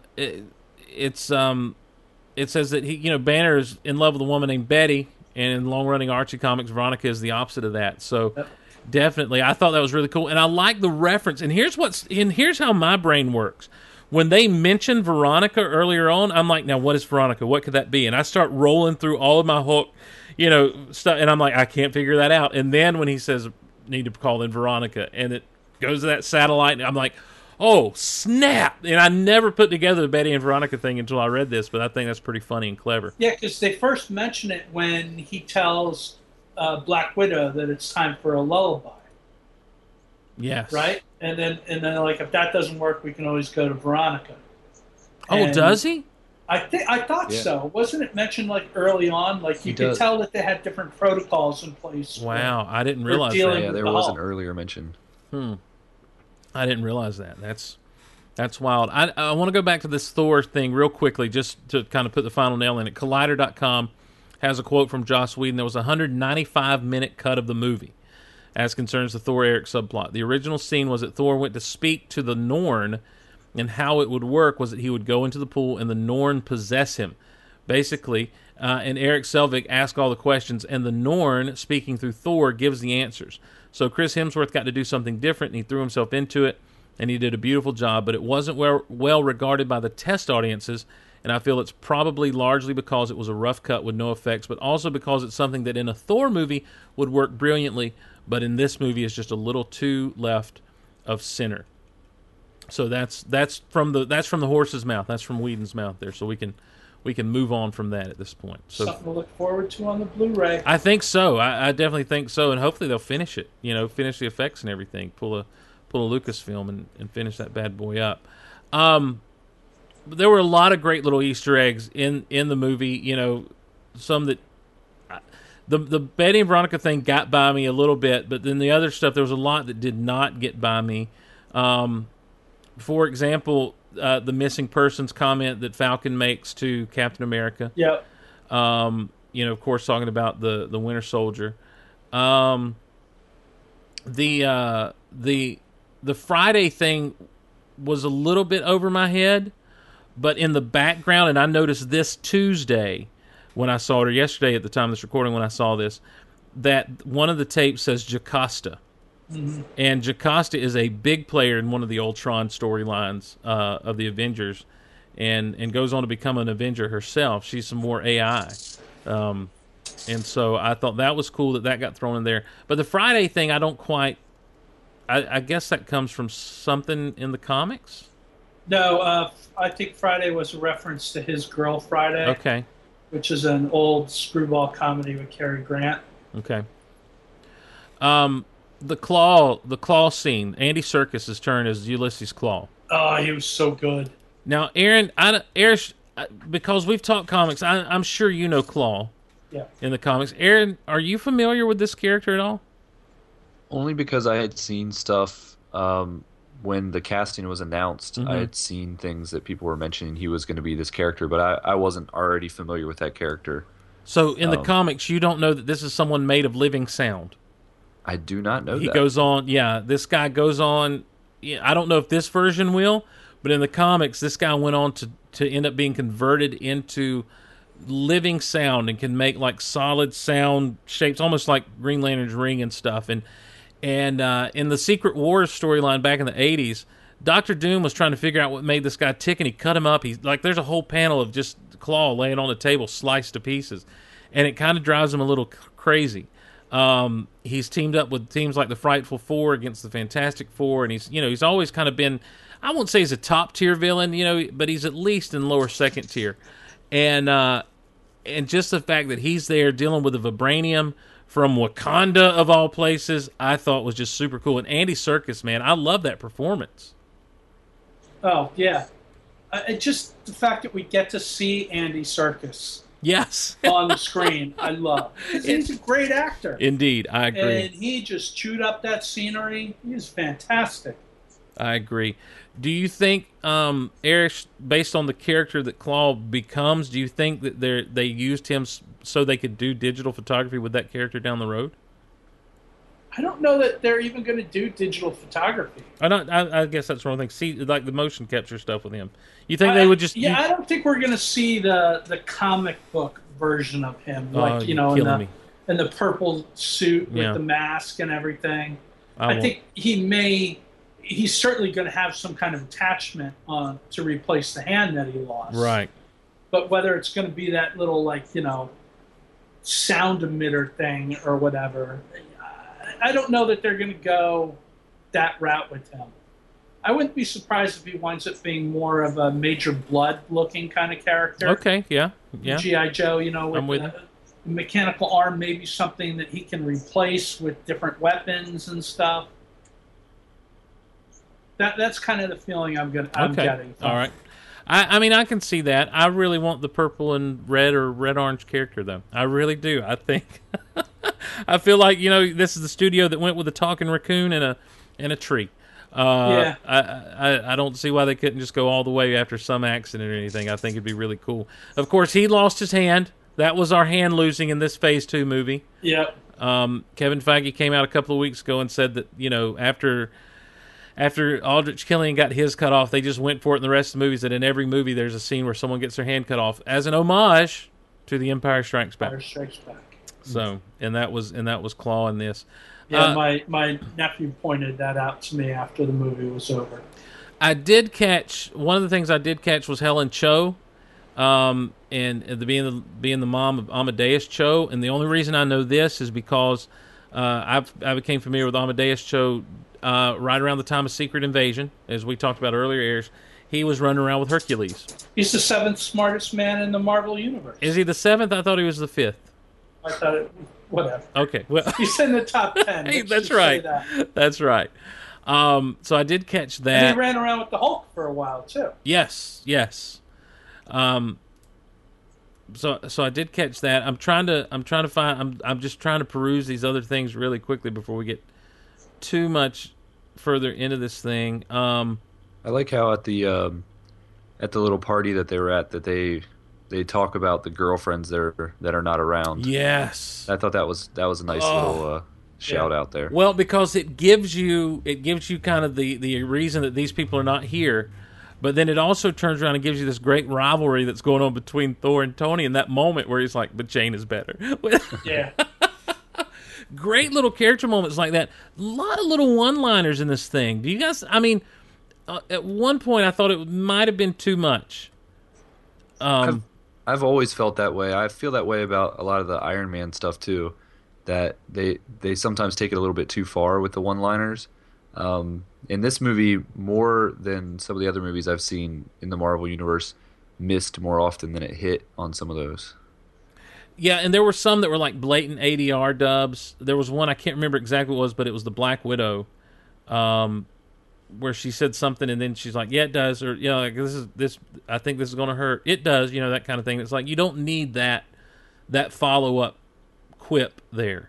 I completely I didn't. None of them bothered me. Okay. All right. There were just moments where I felt like they were trying too hard because this movie is pretty dark compared to some of the stuff that's come before in the Marvel Cinematic Universe. I mean, all the movies have been great, and I don't think dark automatically means good, but I'm just saying, like, it ends kind of, even with the hope of this new Avengers team, it still ends on kind of a sad note. So? Well, because, you know, all the, Thor's going his way, Tony's leaving. I didn't get that at all. I was so super excited to see the new team. Oh, I mean, I was too. I think it ended on a happy note, but there was still that sadness there of everyone kind of leaving. Thor's only going his own way because he's got a new movie coming up. Right. Hulk broke my heart. Let's not... I love the Hulk thing. The one thing that here's the one thing about the end that I was sad about. I was waiting for the Hulk to point that Quinjet up and just, like, fly out into space. Go into space for Planet Hulk? I want Planet Hulk.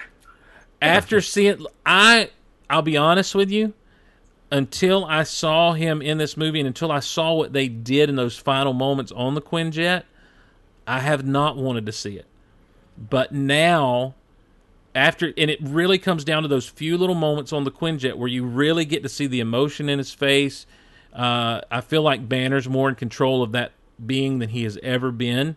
That we've seen him in the Marvel Cinematic Universe, and I'm like, I could go with the Planet Hulk now. I'm okay with that if they decide to do that. So and Planet Hulk leads to World War Hulk, which is what I really want to see. Now, dude, let me tell you something. If you want to start talking. But see, just turn Madison Square Garden into a gladiatorial pit yes, and let the heroes fight it out. But for World War Hulk to happen, he's got to be sent into space against his will. I know. So, but yeah, I mean, I was sad in a good way that he, it wasn't like, oh, I can't believe they're doing this. It was just kind of like, oh, this breaks my heart because, here's someone in that scene, guys, that Bruce and the Black Widow have there at the farmhouse is just Mark Ruffalo and Scarlett Johansson just ate it up in that moment where he's talking where she's like, let's run away. And he's like, are you out of your mind? And you just see the pain on his face as he's talking about what he is. And then she turns that back around and says, well, I feel like a monster too because of all that I've been put through and all that I've gone through. And it's something you don't expect in a movie like this. Even though we've been getting it from the Marvel Cinematic Universe for a little while now in bits and pieces here and there, you just don't expect a moment like that. And I thought it was just glorious in a way. So, let's talk... The Red Room that we see Natasha's flashback into. Right. That was the one that was introduced in the Agent Carter. Agent Carter stuff, that's right. Series, yeah. With Dottie. Wasn't that her name, Dottie? Let's talk Ultron, guys. We got to talk James Spader's Ultron. Aaron, what'd you think of Ultron?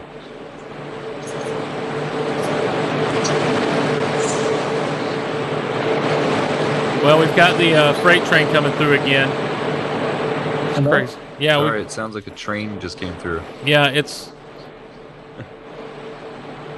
Erich, can you hear us okay? I can hear you guys a little bit. All right, well... There you are. Okay, all right. Dang. Are we back? Yeah, it's Skype being stupid, but it's having a hard time. Erich, let me fix you up here real quick. I'm going to hang up on you and bring you back in. All right. All right. Sorry about that, everyone. Man, editing is going to be a pain on this one. Let's be honest. Let's be honest about editing. You with me, Aaron? I'm here. Okay. Let's try to bring Erich back in on this. Whoa! Gee whiz. It pops in hot. All right, you're back with us, Erich. Yep. Okay, Aaron, what'd you think of Ultron, Aaron? I liked Ultron a lot. I thought he was an interesting character, and James Spader, I thought, was a perfect voice for him. He was a little bit less serious than I thought he was going to be. Agreed. It was a little bit. He was very kind of lighthearted, and I have to admit there was some confusion for me on kind of how they stopped him, because I thought once Ultron got into the internet, I was like, okay, you can't really defeat him now. Like, he can go wherever he wants. But then they were kind of explaining how there's like this one point in the internet that they can like block it or something, and I was just like, that's the part where I started to get a little confused. Well, what was happening there at the internet hub was Jarvis was actually blocking him just from getting those military launch codes to launch nukes. And so when the Vision and Ultron actually start the big fight at the end, Vision actually gets into Ultron's system and burns him out of the internet completely, burns his connection to the net. So now all he's got is himself and those robots that are right there around him. And so that keeps him, theoretically, from being anywhere else on the grid, so to speak. So he cut off his access by physically being there and getting into his system. I kind of thought of it as like like once a computer or once a program gets into something, it's not so simple to just take it back out. Like he could have just made copies of himself across the entire web. Sure. And that well, and I think that's what he was trying to do, except that Jarvis was in there the whole time also, and was and without us knowing it or without anyone knowing it, Jarvis was working to stop him from doing that. So was Jarvis kind of just like holding back, like, or not necessarily always showing Tony his true potential? Because it seemed very clear when they were talking about Ultron versus Jarvis at the beginning, even visually, Ultron was the more complex program or the more advanced, program, and he was able to defeat Jarvis. But was Jarvis kind of just like holding his hand and not necessarily tipping his hand? Was he always more powerful? No, I think what happens is Jarvis, the program just kept running, even though Tony even says he didn't even realize what he was doing. He was just falling back on old protocols, and so he didn't even realize what he was doing. Just to kind of he had gone on defense and not even realized it. And Tony had to piece Jarvis back together, and once he did that, then it's kind of understood what was happening. But I don't think that Jarvis was stronger than Ultron as far as artificial intelligence goes, until you combine that with the Mind Stone. Right. But the other thing that Jarvis did was when Ultron first defeated him, Jarvis allowed Ultron to believe that he had destroyed him. And so Ultron didn't know that Jarvis was still in the system.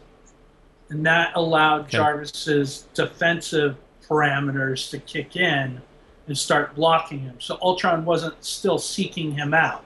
He wasn't aware that this was happening. Right. He just knew he couldn't get to those launch codes, and he was just, and that almost seems like it was more, it doesn't seem like it was Ultron consciously trying to do it more than he just kind of set part of himself to work on that job. Yeah, his background program was running. Right. And so Jarvis was able to kind of keep blocking that with his, computer kung fu. And it was great foresight by Marvel Studios to cast the voice of Jarvis with somebody who actually looks pretty awesome as a superhero. Yeah, well, and that was the very first movie too. That was Iron Man. That was Iron Man way back. Yeah, which I don't think they probably were thinking that far out at that time. I think they maybe just got lucky with that. Yes, because they could have cast Jack Black as the voice of Jarvis, and then they get to this movie and they're like, oh crap. But let's be honest, if they had cast Jack Black as the voice of Jarvis, I don't know that Iron Man would have been quite as well received. It would have been, it's a great movie, except why is Jack Black the Jarvis in this thing? You'd have Vision like high-fiving Iron Man going, that's effing teamwork!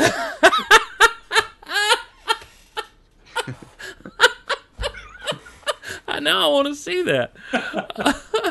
What about Erich? I was surprised. I was the same way you were, and I was a little surprised at the humor that was coming from Ultron, and I was surprised at how much they put James Spader into Ultron. And I think that was how they got James Spader. And granted, I didn't read a whole lot on this before I saw the movie, because once I know I want to see a movie, I don't want to be spoiled by things. Right.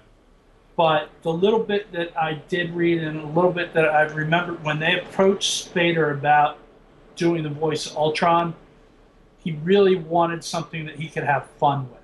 Yes. And I think that some of that quirkiness and some of that humor, and I saw it more as kind of sarcasm. Yes, indeed. That they put into it was at James Spader's request. Well, I'm talking about, like, there are facial cues that Ultron gives. There are looks in the way he tilts his head.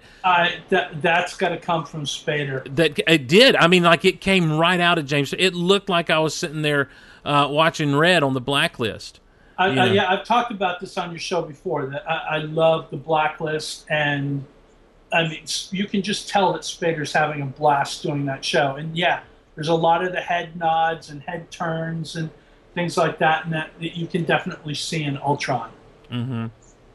Yeah, and that surprised me because, to me, again, and this comes from my comic book reading days, to me, Ultron is always this, big, wide open mouth faced kind of robot, and I just expected them to have a lot more filters on Spader's voice to make it sound a little more robotic than it ended up sounding, but it just was, and I'm not a criticism at all. I absolutely love what they did, because he was terrifying, he was funny, and there was also a certain sadness about him all at the same time that just came through that character in a way that I would have never thought with Ultron.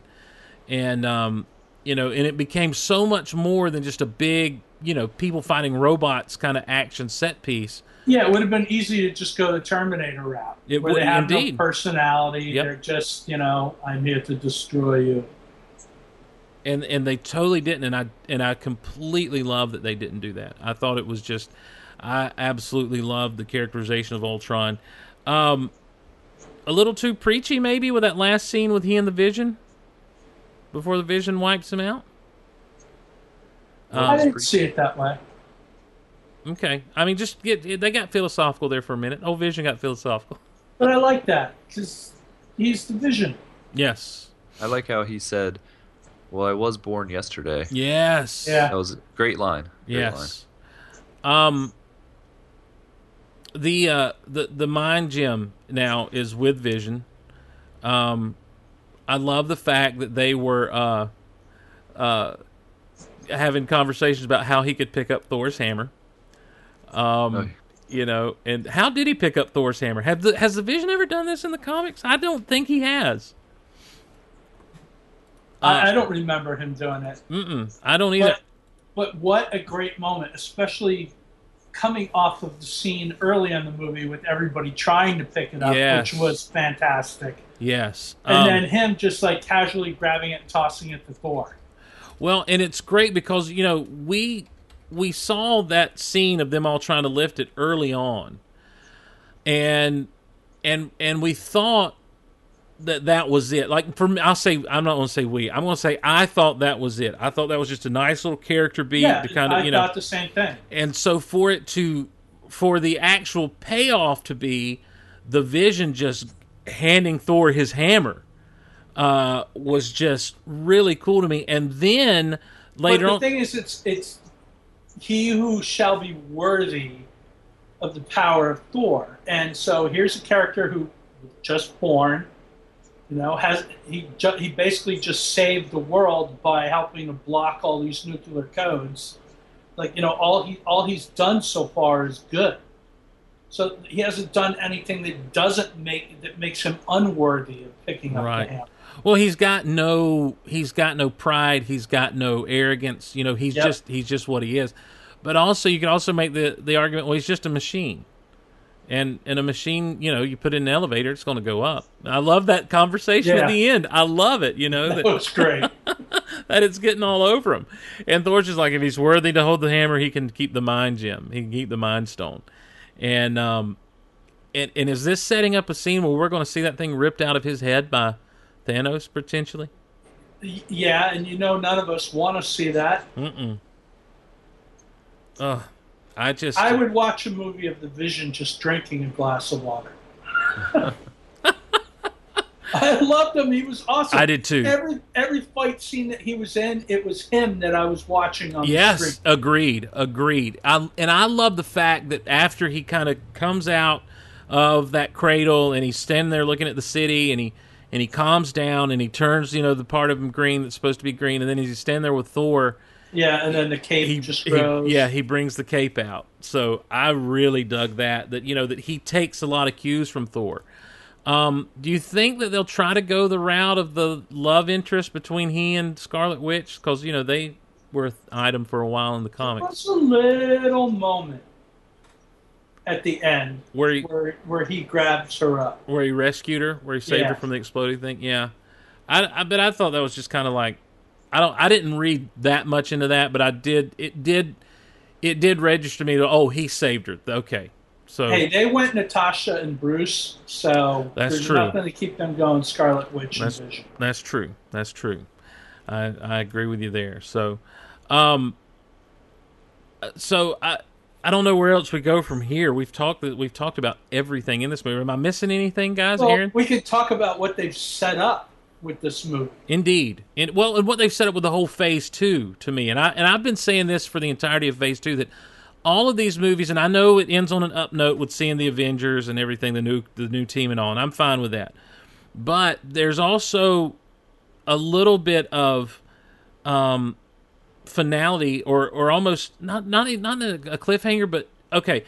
Iron Man 3, Tony's done with the arc reactor in his chest, and for all intents and purposes, Iron Man 3 is the cap to that trilogy. It caps it off good. He's satisfied with who he is. We know we'll see him again, but it also kind of leaves you like, well, maybe he's not going to do the Iron Man thing anymore. Thor, Dark World ends with Loki on the throne. Captain America ends with Bucky out there. S.H.I.E.L.D. is demolished and destroyed. And here, but it's not. Well, it's still around there. Let's be honest. If you got a freaking helicarrier, you're S.H.I.E.L.D. Oh, well, I love that he's like, I got it out of the mothballs. Oh, and that dude that was at the helm, he's the guy in Captain America Winter Soldier that Rimlo put the gun to his head. Yep. And he wouldn't launch the things. Oh, that was a great person to have in there. And the whole helicarrier has been the whole Theta Protocol on S.H.I.E.L.D. Is that what the Theta Protocol has been? Yep, was them like bringing that helicarrier basically back up to snuff. Okay, because I've not seen the most recent episode of S.H.I.E.L.D. I just, when they said it on the last episode, that's fine. I'm fine with that. It's like the first 60 seconds. I'm cool with it. But I just, dude, that moment when that helicarrier came up. Oh, that was another. I'm like, yes, there's still a helicarrier. I was like going nuts. Aaron, did you smile at all during the movie? Yeah. Okay. I loved it. I mean, there was so much there were so many great moments in the movie. I know we've kind of glossed over some things, but like you were talking about the scene where they're all trying to lift up the hammer, and my favorite part of that was when Steve Rogers actually moved it. Yes. And you see the panic on Thor's face. Yes. He thought that maybe Steve might actually be able to lift it, and he was just kind of like, and then that like nervous laughter. Yeah, once the he relief realizes that he's not going to be able to pick it up. the relief and the nervous laughter. Great, yes. But I also love Natasha, scene. Just like, oh yeah, I don't even need to bother. Yeah. Right. So what I'm saying though is, at the end of Winter Soldier, for all intents and purposes, S.H.I.E.L.D.'s done with, and here, our original Avengers have kind of gone their own way. Iron Man to whatever, Thor, of course, to go take care of things as he sees, he realizes something's going on. Hawkeye's back home taking care of the family, and so it's a new era, but it's also, you're right. Where are we headed from here? Of course, we've got Ant-Man to go through later on this summer. But in the broader scope of this universe, Civil War is right around the corner. Well, and that was clearly set up in this. I mean, major divisions already established between Cap and Iron Man. Different philosophies, different ideas on how they should be doing things. Some mistrust built up there. If Thor doesn't come back down and zap Vision, Cap and Iron Man are tearing the Avengers Tower apart. Yeah. Yeah. That's that's the thing, and I like that Tony, when he's talking to Bruce, is like, we're going to go ahead and do this without talking to the team, because I don't want to get into the whole should I be doing this routine, do the 2-step thing with him, and I just, that's Tony Stark. Yeah. Act first and ask questions later, and so yeah, it definitely sets up Ragnarok and Civil War, and of course sets up the Black Panther movie with Wakandan stuff for sure, Yep. using the vibranium and all, and of course the slow burn to Infinity War is on. the biggest setup of all. Is when he grabs that glove or that gauntlet, and he's like, well, if you want to do something right. Well, even before that, when we see the 4 Infinity Stones and they're kind of in that yellow cloud, that cloud reminded me of the Infinity Gauntlet. Well, yeah, and I think it was supposed to. I mean, I think it was definitely meant to do that. And have you guys seen the theory on what's going on what people are saying as far as like the different things spelling out Thanos, like No. the acronym? Well, the Tesseract, T in Tesseract, the space, which is the space gem. We've got A, Aether, which is the eighth, right? O is the orb from Guardians, and S is for scepter. And so the ones we don't have are the H and the N. And I saw someone say the H could be the time stone, and it could be maybe an hourglass or something. All right. That would be that. And N could be, let's see, we've got the space. They're saying we got the space, the mind. The ether would be the reality. So we're missing soul. And the power. And the soul gem would be, and they said N, it could end up being like in a necklace of some sort. And so, and all those things, with all the first letters of those items that hold these stones would end up spelling out Thanos. It's just it's a cool thought, to me, that may have been planted in there. Again, you don't know if it was on purpose or not, but we'll see. We'll see how that plays out in the future movies. I just wonder where we're going to find these. To me, my imagination starts to run wild, and I like that Thor brought it up. He's like, look, in the past couple of years, 4 of these things have turned up. That's not good. Yeah. Where in the forthcoming stuff could these other 2 turn up? I don't have the dates of where everything's going to be released, but I imagine Captain Marvel might have one. I think Doctor Strange. Doctor Strange could definitely. I think if I had to put money on where one is going to show up, I would say Doctor Strange. Agreed. I forgot about Doctor Strange coming down the pipe. That's because it could be on some other plane of existence or something like that. It could be in hell. If we're going to get to see Mephisto in the movie, I mean, there's all sorts of possibilities of where that could be in a Strange movie. Yes, I'm really interested in them doing I'm really interested in the Doctor Strange thing because he's never been one of my favorites. But to see that character and to see that part of the to see that part of the Marvel universe realized on screen is going to be interesting to me in a big bad way. Yeah. Especially considering the way Marvel's done things. And with the 2 stones, Soul and the Time Stone being the 2 that are still to be unveiled, like either of those could work themselves into a Strange movie pretty easily. That's true. The Soul Gem, I would think, may be the one. I think that may be where we see it. Of course, Ragnarok's coming. Is Ragnarok before the Infinity War, the first Infinity War? I don't remember. I imagine the first Infinity War will be will end with Thanos actually having control of the gauntlet. Yeah, I think so. And then the second one will just be all out. Here we go, with everybody involved. So, that's just my personal speculation as far as what's coming out. So, I don't want to get too much into some of the backlash that Whedon's gotten. I don't understand a lot of it. I just wanted to say that I don't get it either. Other than just fanboys being ridiculous. Yeah, I don't understand the backlash he's gotten. I thought that honestly, if I'm being honest about this movie, Joss Whedon has said in interviews and stuff that he was really tired. This was kind of one of those labors that kind of drove him nuts to do. And I could kind of see that in some of the writing of this. I don't think he needs to make excuses for anything. I think he made a fantastic movie. I mean, I think it's great. I do think it's great. but I definitely see some weaknesses and flaws and cracks. To me, it's not as I don't think it's as solid a film as the first Avengers was. And I think that one of the criticisms that we're seeing regularly now with these Marvel movies is this sense of sameness. Okay. That the movies are, at least thematically, they're all feeling the same. It's always like the world is going to end. There's some big, major devastating plot that the hero has to solve. The hero solves it, saves everybody, and there's no consequences for anything that they've done. And it just rolls right into the next one. And I do think that there's some weight to that. And I do think it's something that the Marvel Studios folks should start listening to. Mm-hmm. Because sooner or later, and I think Ant-Man might be the sooner on this, there's going to be that Marvel movie that doesn't work like they think it should have. Right. And it's going to be that first, kink in the chain. Well, and that's kind of what I'm getting at. Do you think moving forward, are we headed toward that? Aaron, what do you think of this kind of moving as we move forward? Because they really have been, I think a lot of people look back and say Iron Man 2. There's a lot of people who didn't like Iron Man 2. Some people thought Iron Man 3 might have been a little bit of a misstep.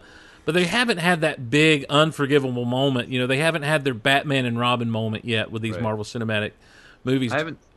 I've seen every one of the Marvel movies so far, and I didn't love them all. There was a couple I didn't like. I didn't like the first Captain America. I didn't really like the Thor movies. So, I mean, I'm not as in love with them as I know some people are. But I did really like the first Avengers, and this one was pretty solid as well. But as I'm looking at what's coming up, I do wonder if they're starting to kind of reach a little bit because they just know, they want to continue to make more movies and make more money. And when I see previews for Ant-Man right now, it's just, wow, like it just doesn't look... It doesn't even look like it fits in the same universe, and it doesn't look like it's going to maybe be up to snuff with what we're used to seeing from Marvel so far. So, yeah. I don't know. I don't know how much longer they can go without it starting to feel like they're running out of material. See, I was kind of that way with Ant-Man until that last trailer came out, and then I'm like, okay, I'm on board for this. The last trailer has that one great scene with the train. See, I disagree. I think I like Paul Rudd and some of the choices he's making that I see in that trailer. I'm digging. I think this is going to be more lighthearted. I think this is going to be lighthearted in the vein of a Guardians of the Galaxy. I don't know that it's going to be perfect. I think that this is one they've shoehorned in. And Erich, we've talked about this in the past on this show. That after Edgar Wright left and everything, that maybe this might be that first misstep for them. Yeah. And so I don't know. I'm not worried about the Marvel Cinematic Universe moving forward, but I'm kind of like, I see the criticisms people are saying, but I also know that if you're building to something like the Infinity War, that you have to build. And I would also go back and say, well, there really weren't all these. I would go through and say, well, Captain America wasn't this worldwide devastation thing. Thor was, and they kind of dealt with that right because it was kind of centralized there in Greenwich. Cap was kind of centralized there in DC with the S.H.I.E.L.D. stuff.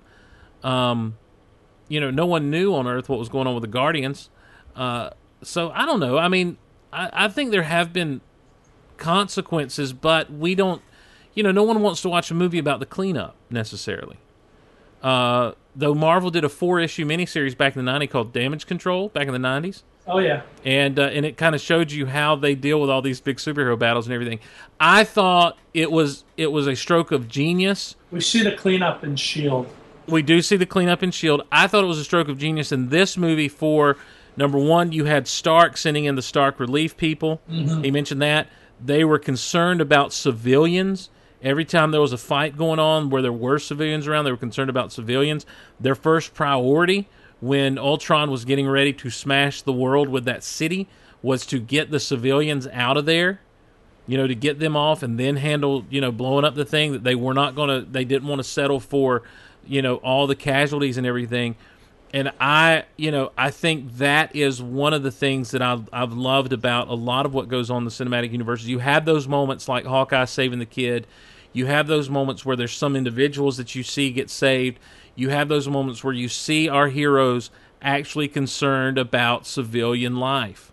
And that's what makes them heroes. True, but I think too, like when you're talking consequences, let's be realistic. Tony Stark, how many concussions must that guy have gone through getting banged around in that suit? Well, but he's getting flung around by the Hulk, and yeah, he's got metal armor on it, but that's going to tear a normal human body apart. Like, I think that these people who are talking about that the characters aren't facing any consequences is, they're all up and walking around at the end of the movie. Yeah, but there's also, you've got to have a little bit of suspension of disbelief. Yeah, and I don't disagree on that, but they're just, I think it's the fact that they're always just fine at the end. Like, the world almost ended, we stopped it, and we're all fine. Yeah, but you know what? To me, but look at it. Let's take Star Wars for an example. They weren't always fine. Empire Strikes Back, they weren't fine at the end of that. Han is in carbonite. Luke's had his hand cut off. He's found out that Darth Vader is his dad. There were major, major consequences at the end of that movie. And there hasn't really been anything like that in any of the Marvel movies. Yeah, well, Thor's mom died, but, she was such a minor character in the grand scheme of things. Well, we may be seeing that coming up, though. Huh? We may be seeing that coming up. We may, the type of consequences you're talking about. I just think, here's my thing, is my take on comic books and everything is, it's got to be an ongoing narrative. Comic books have always been a never-ending story. They've been an ongoing narrative that, since they started, since these titles would start. And I think that, unless you have an end game for these movies, unless you say we're going to cut off the movie here, we're going to cut off this franchise at this point and reboot it X amount of years down the road. Unless you do that, then you've got to kind of have that go on. There's not how much time passed between their battle with Ultron and them showing up there at the Shield, a week, or the new Avengers facility. Oh, at the end of I don't know, but in the Shield show, it's like a week. Right. But I'm sorry. I shouldn't have said Shield. The new event, because it's not Shield. It's the new Avengers. The new Avengers facility. How much time did pass? For them to heal up, for them to kind of rest up. I don't know. My thing is, it's like, to me, that kind of stuff is your suspension of disbelief has to be firmly implanted. And I get that, and I get what you're saying about the comic book world, but keep in mind, too, that these movies are making like $1 billion each. The percentage of people who have read the comics and are going to see that is not that great. Yeah, but I also... these movies are appealing to people who aren't necessarily familiar with the comics. And that's one of the reasons they're working so well. But, they're not used to how things work in the comics. Okay, and that's fine. But I also say at that point then, we'll get used to it, pal. You're in a large... You've just taken your first step in a larger world. Look, I'm just making a devil's advocate argument. Sure. I think I love the way they do it. I love that everybody's fine. I don't want to see Captain America die. I was so scared that Hawkeye was going to die that I was so relieved that he didn't at the end. I don't want to see that happen. Agreed. But I'm just saying that this is something that's coming up, and this isn't the first movie that it's come up in. It's been the last 2 or 3 movies that this is a sentiment that comes up in a lot of the reviews. And, I'm talking the major media reviews where it's more and more of a discussion about this feeling of sameness. Yeah, but don't from one movie to the next. Okay, well, and I see that the sameness as far as themes and everything go. I was kind of honing in on that, on the consequences and that sort of thing. Well, and that's part of their discussion is that, like I said, there's a big cataclysmic event, heroes stop it, and everybody's fine at the end. And but now from one movie to the next. I also feel like, but see, and I could sit and argue the big cataclysmic event thing. I could go through each one and say, well, here's where this is a big, but I won't do that right here. But I will say that for an Avengers movie, it's got to be a big cataclysmic event. I think for all of these movies, it kind of has to. You want major stakes that our heroes have to overcome. Yeah, but in the big scope of things, you know, the stuff that went on in, let's say, Winter Soldier. Because someone asked me today, was it better than Captain America? Was Avengers 2 better than Captain America Winter Soldier? To which I had to say, I don't know that I've seen any sequel that's better than Captain America Winter Soldier outside of like the Star Wars movies or Rocky. And in that movie, you know, yeah, Shield's coming down. It's huge to the national security and everything, but it's huge to global security. It's huge to global security, but it's not going to wipe out the human race. No, but there will be devastating effects to the human race if Hydra takes over the world. Agreed. But again, it's not killing the human race, which is what Ultron was getting ready to do. No, it's not Ultron, you know, taking a huge chunk of Earth up into the sky and dropping it like a meteor. You know, it's not that level, or it's not the Chitauri invading New York. Right.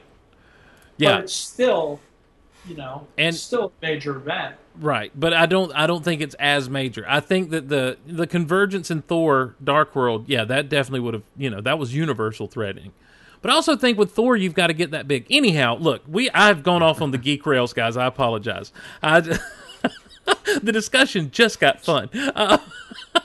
It did. I love talking about stuff that does not matter. So, Aaron, if you looking ahead now to kind of the slate that's out there, and I'm sorry, I don't have I'm putting you on the spot here. I don't have this pulled up right in front of me. Is there a movie coming down the pipe that you're more interested in than some others? Yes, Civil War is the one I think I'm the most interested in right now. I think like listening to you guys talk, you guys both know the Marvel universe. It sounds like, you know, the movies, but as well as the comics. And I'm more like, I know the universe in the movies, and I'm familiar with the characters in the comics, but I definitely never really read a lot of the Marvel stuff. I was always more of a DC guy. Okay. And so, like, watching this movie, there was a bit of character overload for me. Because there were just so many characters to follow. Well, get ready for Batman v Superman, buddy. Yeah. And I think there's a bit of like superhero overload right now in general with what they're trying to do with the DC universe and all the, you know, team up movies that are coming, and with Avengers, you know, with so many characters. I'm looking forward to a movie where it kind of focuses in on certain characters. I did love Winter Soldier because it was really focused in on, you know, Black Widow and you know, Captain America, and kind of a smaller scale story. And so I'm kind of looking forward to that coming down the road, I hope, with Civil War, kind of focusing in on Iron Man and Captain America. See, I actually think you're going to have an even bigger cast in Civil War. Yeah. Yeah, I mean, I could... Because you're going to have Falcon, you're going to have Winter Soldier, you're going to have Spider-Man in it. You're going to have basically probably most of the Avengers cast in that. Possibly Ant-Man, who knows? I mean, I think that if this movie if it's similar to what the comic book was, the comic book basically involved every character in the Marvel universe for the Civil War story. Yeah. And I think potentially this movie could involve most of the characters that have been introduced in the Marvel Cinema universe. So it could be an even bigger cast. Wow. That would be crazy. If they went from this movie, Avengers, you know, Age of Ultron, to Civil War having a bigger cast, and then the next Avengers movies, you know, probably even having a bigger... I feel like it's just getting too big. It's too big for the general fan to really keep up with. It's crazy. You know, I go back and look at some of what, like George Perez's old work. George Perez is an artist who loves to get as many characters as he possibly can on the page. And when you look at some of his stuff, the Avengers versus Justice League that came out about 10, 12 years ago, I think, that he did the art for, is just fantastic. It is just fan-freaking-tastic. And it's just a who's who when you turn these pages. And a lot of these books where you had these big crossovers were the same way, especially the Infinity Gauntlet storyline. The Infinity Gauntlet was sold on covers that had just tons of superheroes on there. Yep. And as I look forward to Infinity War, Aaron, you're right. I don't know how they'd get that many on screen. It's going to be because you're probably crazy. going to have Doctor Strange, Guardians of the Galaxy, Captain Marvel, like all them added to the mix. Charlie Cox has thrown his hat in the ring as to saying he wants to be in Infinity War, that kind of thing. So yeah, you never know what's going to happen. Erich, of this set of movies that's coming up, what do you think you're most looking forward to outside of the Avengers: Infinity War, of course? I gotta say Guardians too. Yes, just because I think the first Guardians is my favorite of the Marvel movies. It's right up there. It's on cable now too, so I'm gonna watch it like 50 more times. Nice. I love Guardians of the Galaxy, man. Yeah, I'm excited about it. And again, I have no idea where they're gonna go with it, which is one of the things I'm really excited about. Yeah, it's they moved it up to a 2017 release from, I think it was originally slated for 18, but they went ahead and moved it to May of 2017. And yeah, I'm really looking forward to that. I'm honestly, from an intrigued standpoint, looking forward to Doctor Strange. Again, this isn't a character that I followed heavily in the comics. I'm not like the super huge Benedict Cumberbatch fan that the rest of the internet is, but I think it's great casting, and I'm intrigued by it more than I am just about anything else that's on the slate, because it's something that I never thought would happen. It's one of those, like the Guardians was originally. It's like I never thought we'd see this. Yeah. I gotta say, I'm really excited about the possibilities for Captain Marvel too. For sure, yeah, definitely. She's a character that in the last couple of years I've really started to dig in the comics, and if these rumors are true that they're trying to cast Emily Blunt to play the character, then I'm all over that. Shut your mouth. Really? That's what I've seen. Granted, it's just rumors that I Right. see on like Ain't It Cool News or whatever, Right. but especially after the Tom Cruise movie, she would be amazing as Man. Captain Marvel. Yeah. Yes. Agreed. That character to me is intriguing because of how it ties into the Kree, and and all the Marvel space stuff that's out there. I think it's just it could be really interesting to see as well. I'm with you, but I gotta say the other one that's going to be totally bonkers is Inhumans. yeah, I don't know Just to get to see Black Bolt. That's what I hope we get to see them, and I hope they're living on the moon, sir. And what's really been interesting is that, as much as like Avengers set up so many of the other movies, like the Marvel movies aren't really doing anything to set up Inhumans, but it's S.H.I.E.L.D. that's doing all the work on that. Shield's doing the lion's share of that, but also, Inhumans comes out, I guess. I think it's actually after Infinity War now. Yeah, I think it is too, and With that reshuffling that they because did. of the Spider-Man thing. I'm interested to see what they do with Spider-Man. Everything we'll find out in Civil War. Yeah, everything I've heard, I kind of like. I like the idea they're taking him back to school and everything. I like that too. It's what it should have been from the beginning. Agreed. I think that's going to be a really interesting and fun way to do that character, and to kind of grow with that character. So, well, guys, thank you both so much for being on and talking some Avengers with me. I know we need to wrap things up. So, but man, good times. This is. And Aaron, I'm sorry that you had to sit there and just listen to me and Erich go off for a few minutes about. No, I love it. I love listening to both of you guys talk about this stuff. I wish I had more to input, because it seems like your knowledge of the Marvel universe is just pretty epic. So I kind of just enjoyed listening in and just kind of popping in from time to time. But I had a lot of fun. Well, I grew up with Marvel. I love Superman. He's my favorite superhero of all time. And I've told this story before, so I'll make it quick, Aaron. But the first time when I got into comic books, it was right around the time that John Byrne had, the After Crisis, and they were redoing Man of Steel and everything. And I picked up a Superman comic in a comic book store, the first comic book store or comic bookish store I ever went into. And I just was thumbing through it, and I got to the back page, and this is like 11-year-old Steve, my big foray into geekdom now. And he's sitting there. The last page is a splash page of Superman and Wonder Woman kissing, and I was like, "No, this is not, Superman loves Lois Lane, not Wonder Woman. DC doesn't know how to do their characters. I am not going to read DC Comics. And I went full on Marvel from that point for the next decade. Wow. Isn't that crazy? Like that, I mean, that was my, that over one page, that was my nerd rage reaction. And it wasn't until the late 90s with Grant Morrison's JLA run, where I saw issue number 1 sitting on the comic book stands that I... Tower of Babel. This was... comic book stories. Oh my gosh, yeah, that was good. But the opening one of with the White Martians and everything attacking was so good. But that cover with all of the Justice League on there, and it was the right Justice League. It was Superman, Batman, Wonder Woman, Aquaman, Green Lantern, Flash, and Martian Manhunter. I'm like, this is like Super Friends for the 90s, and I had to pick it up. And then from there, I completely went head over heels into DC Comics, from that period on, and was getting back issues and catching up on stuff and, figuring out what I'd missed and why I was stupid for never picking up that Superman issue and just running with it and that kind of thing. But so I spent a large part of my formative comic book reading years in the Marvel Universe. And so it has a very special place in my heart. So when we see these little Easter eggs and stuff, it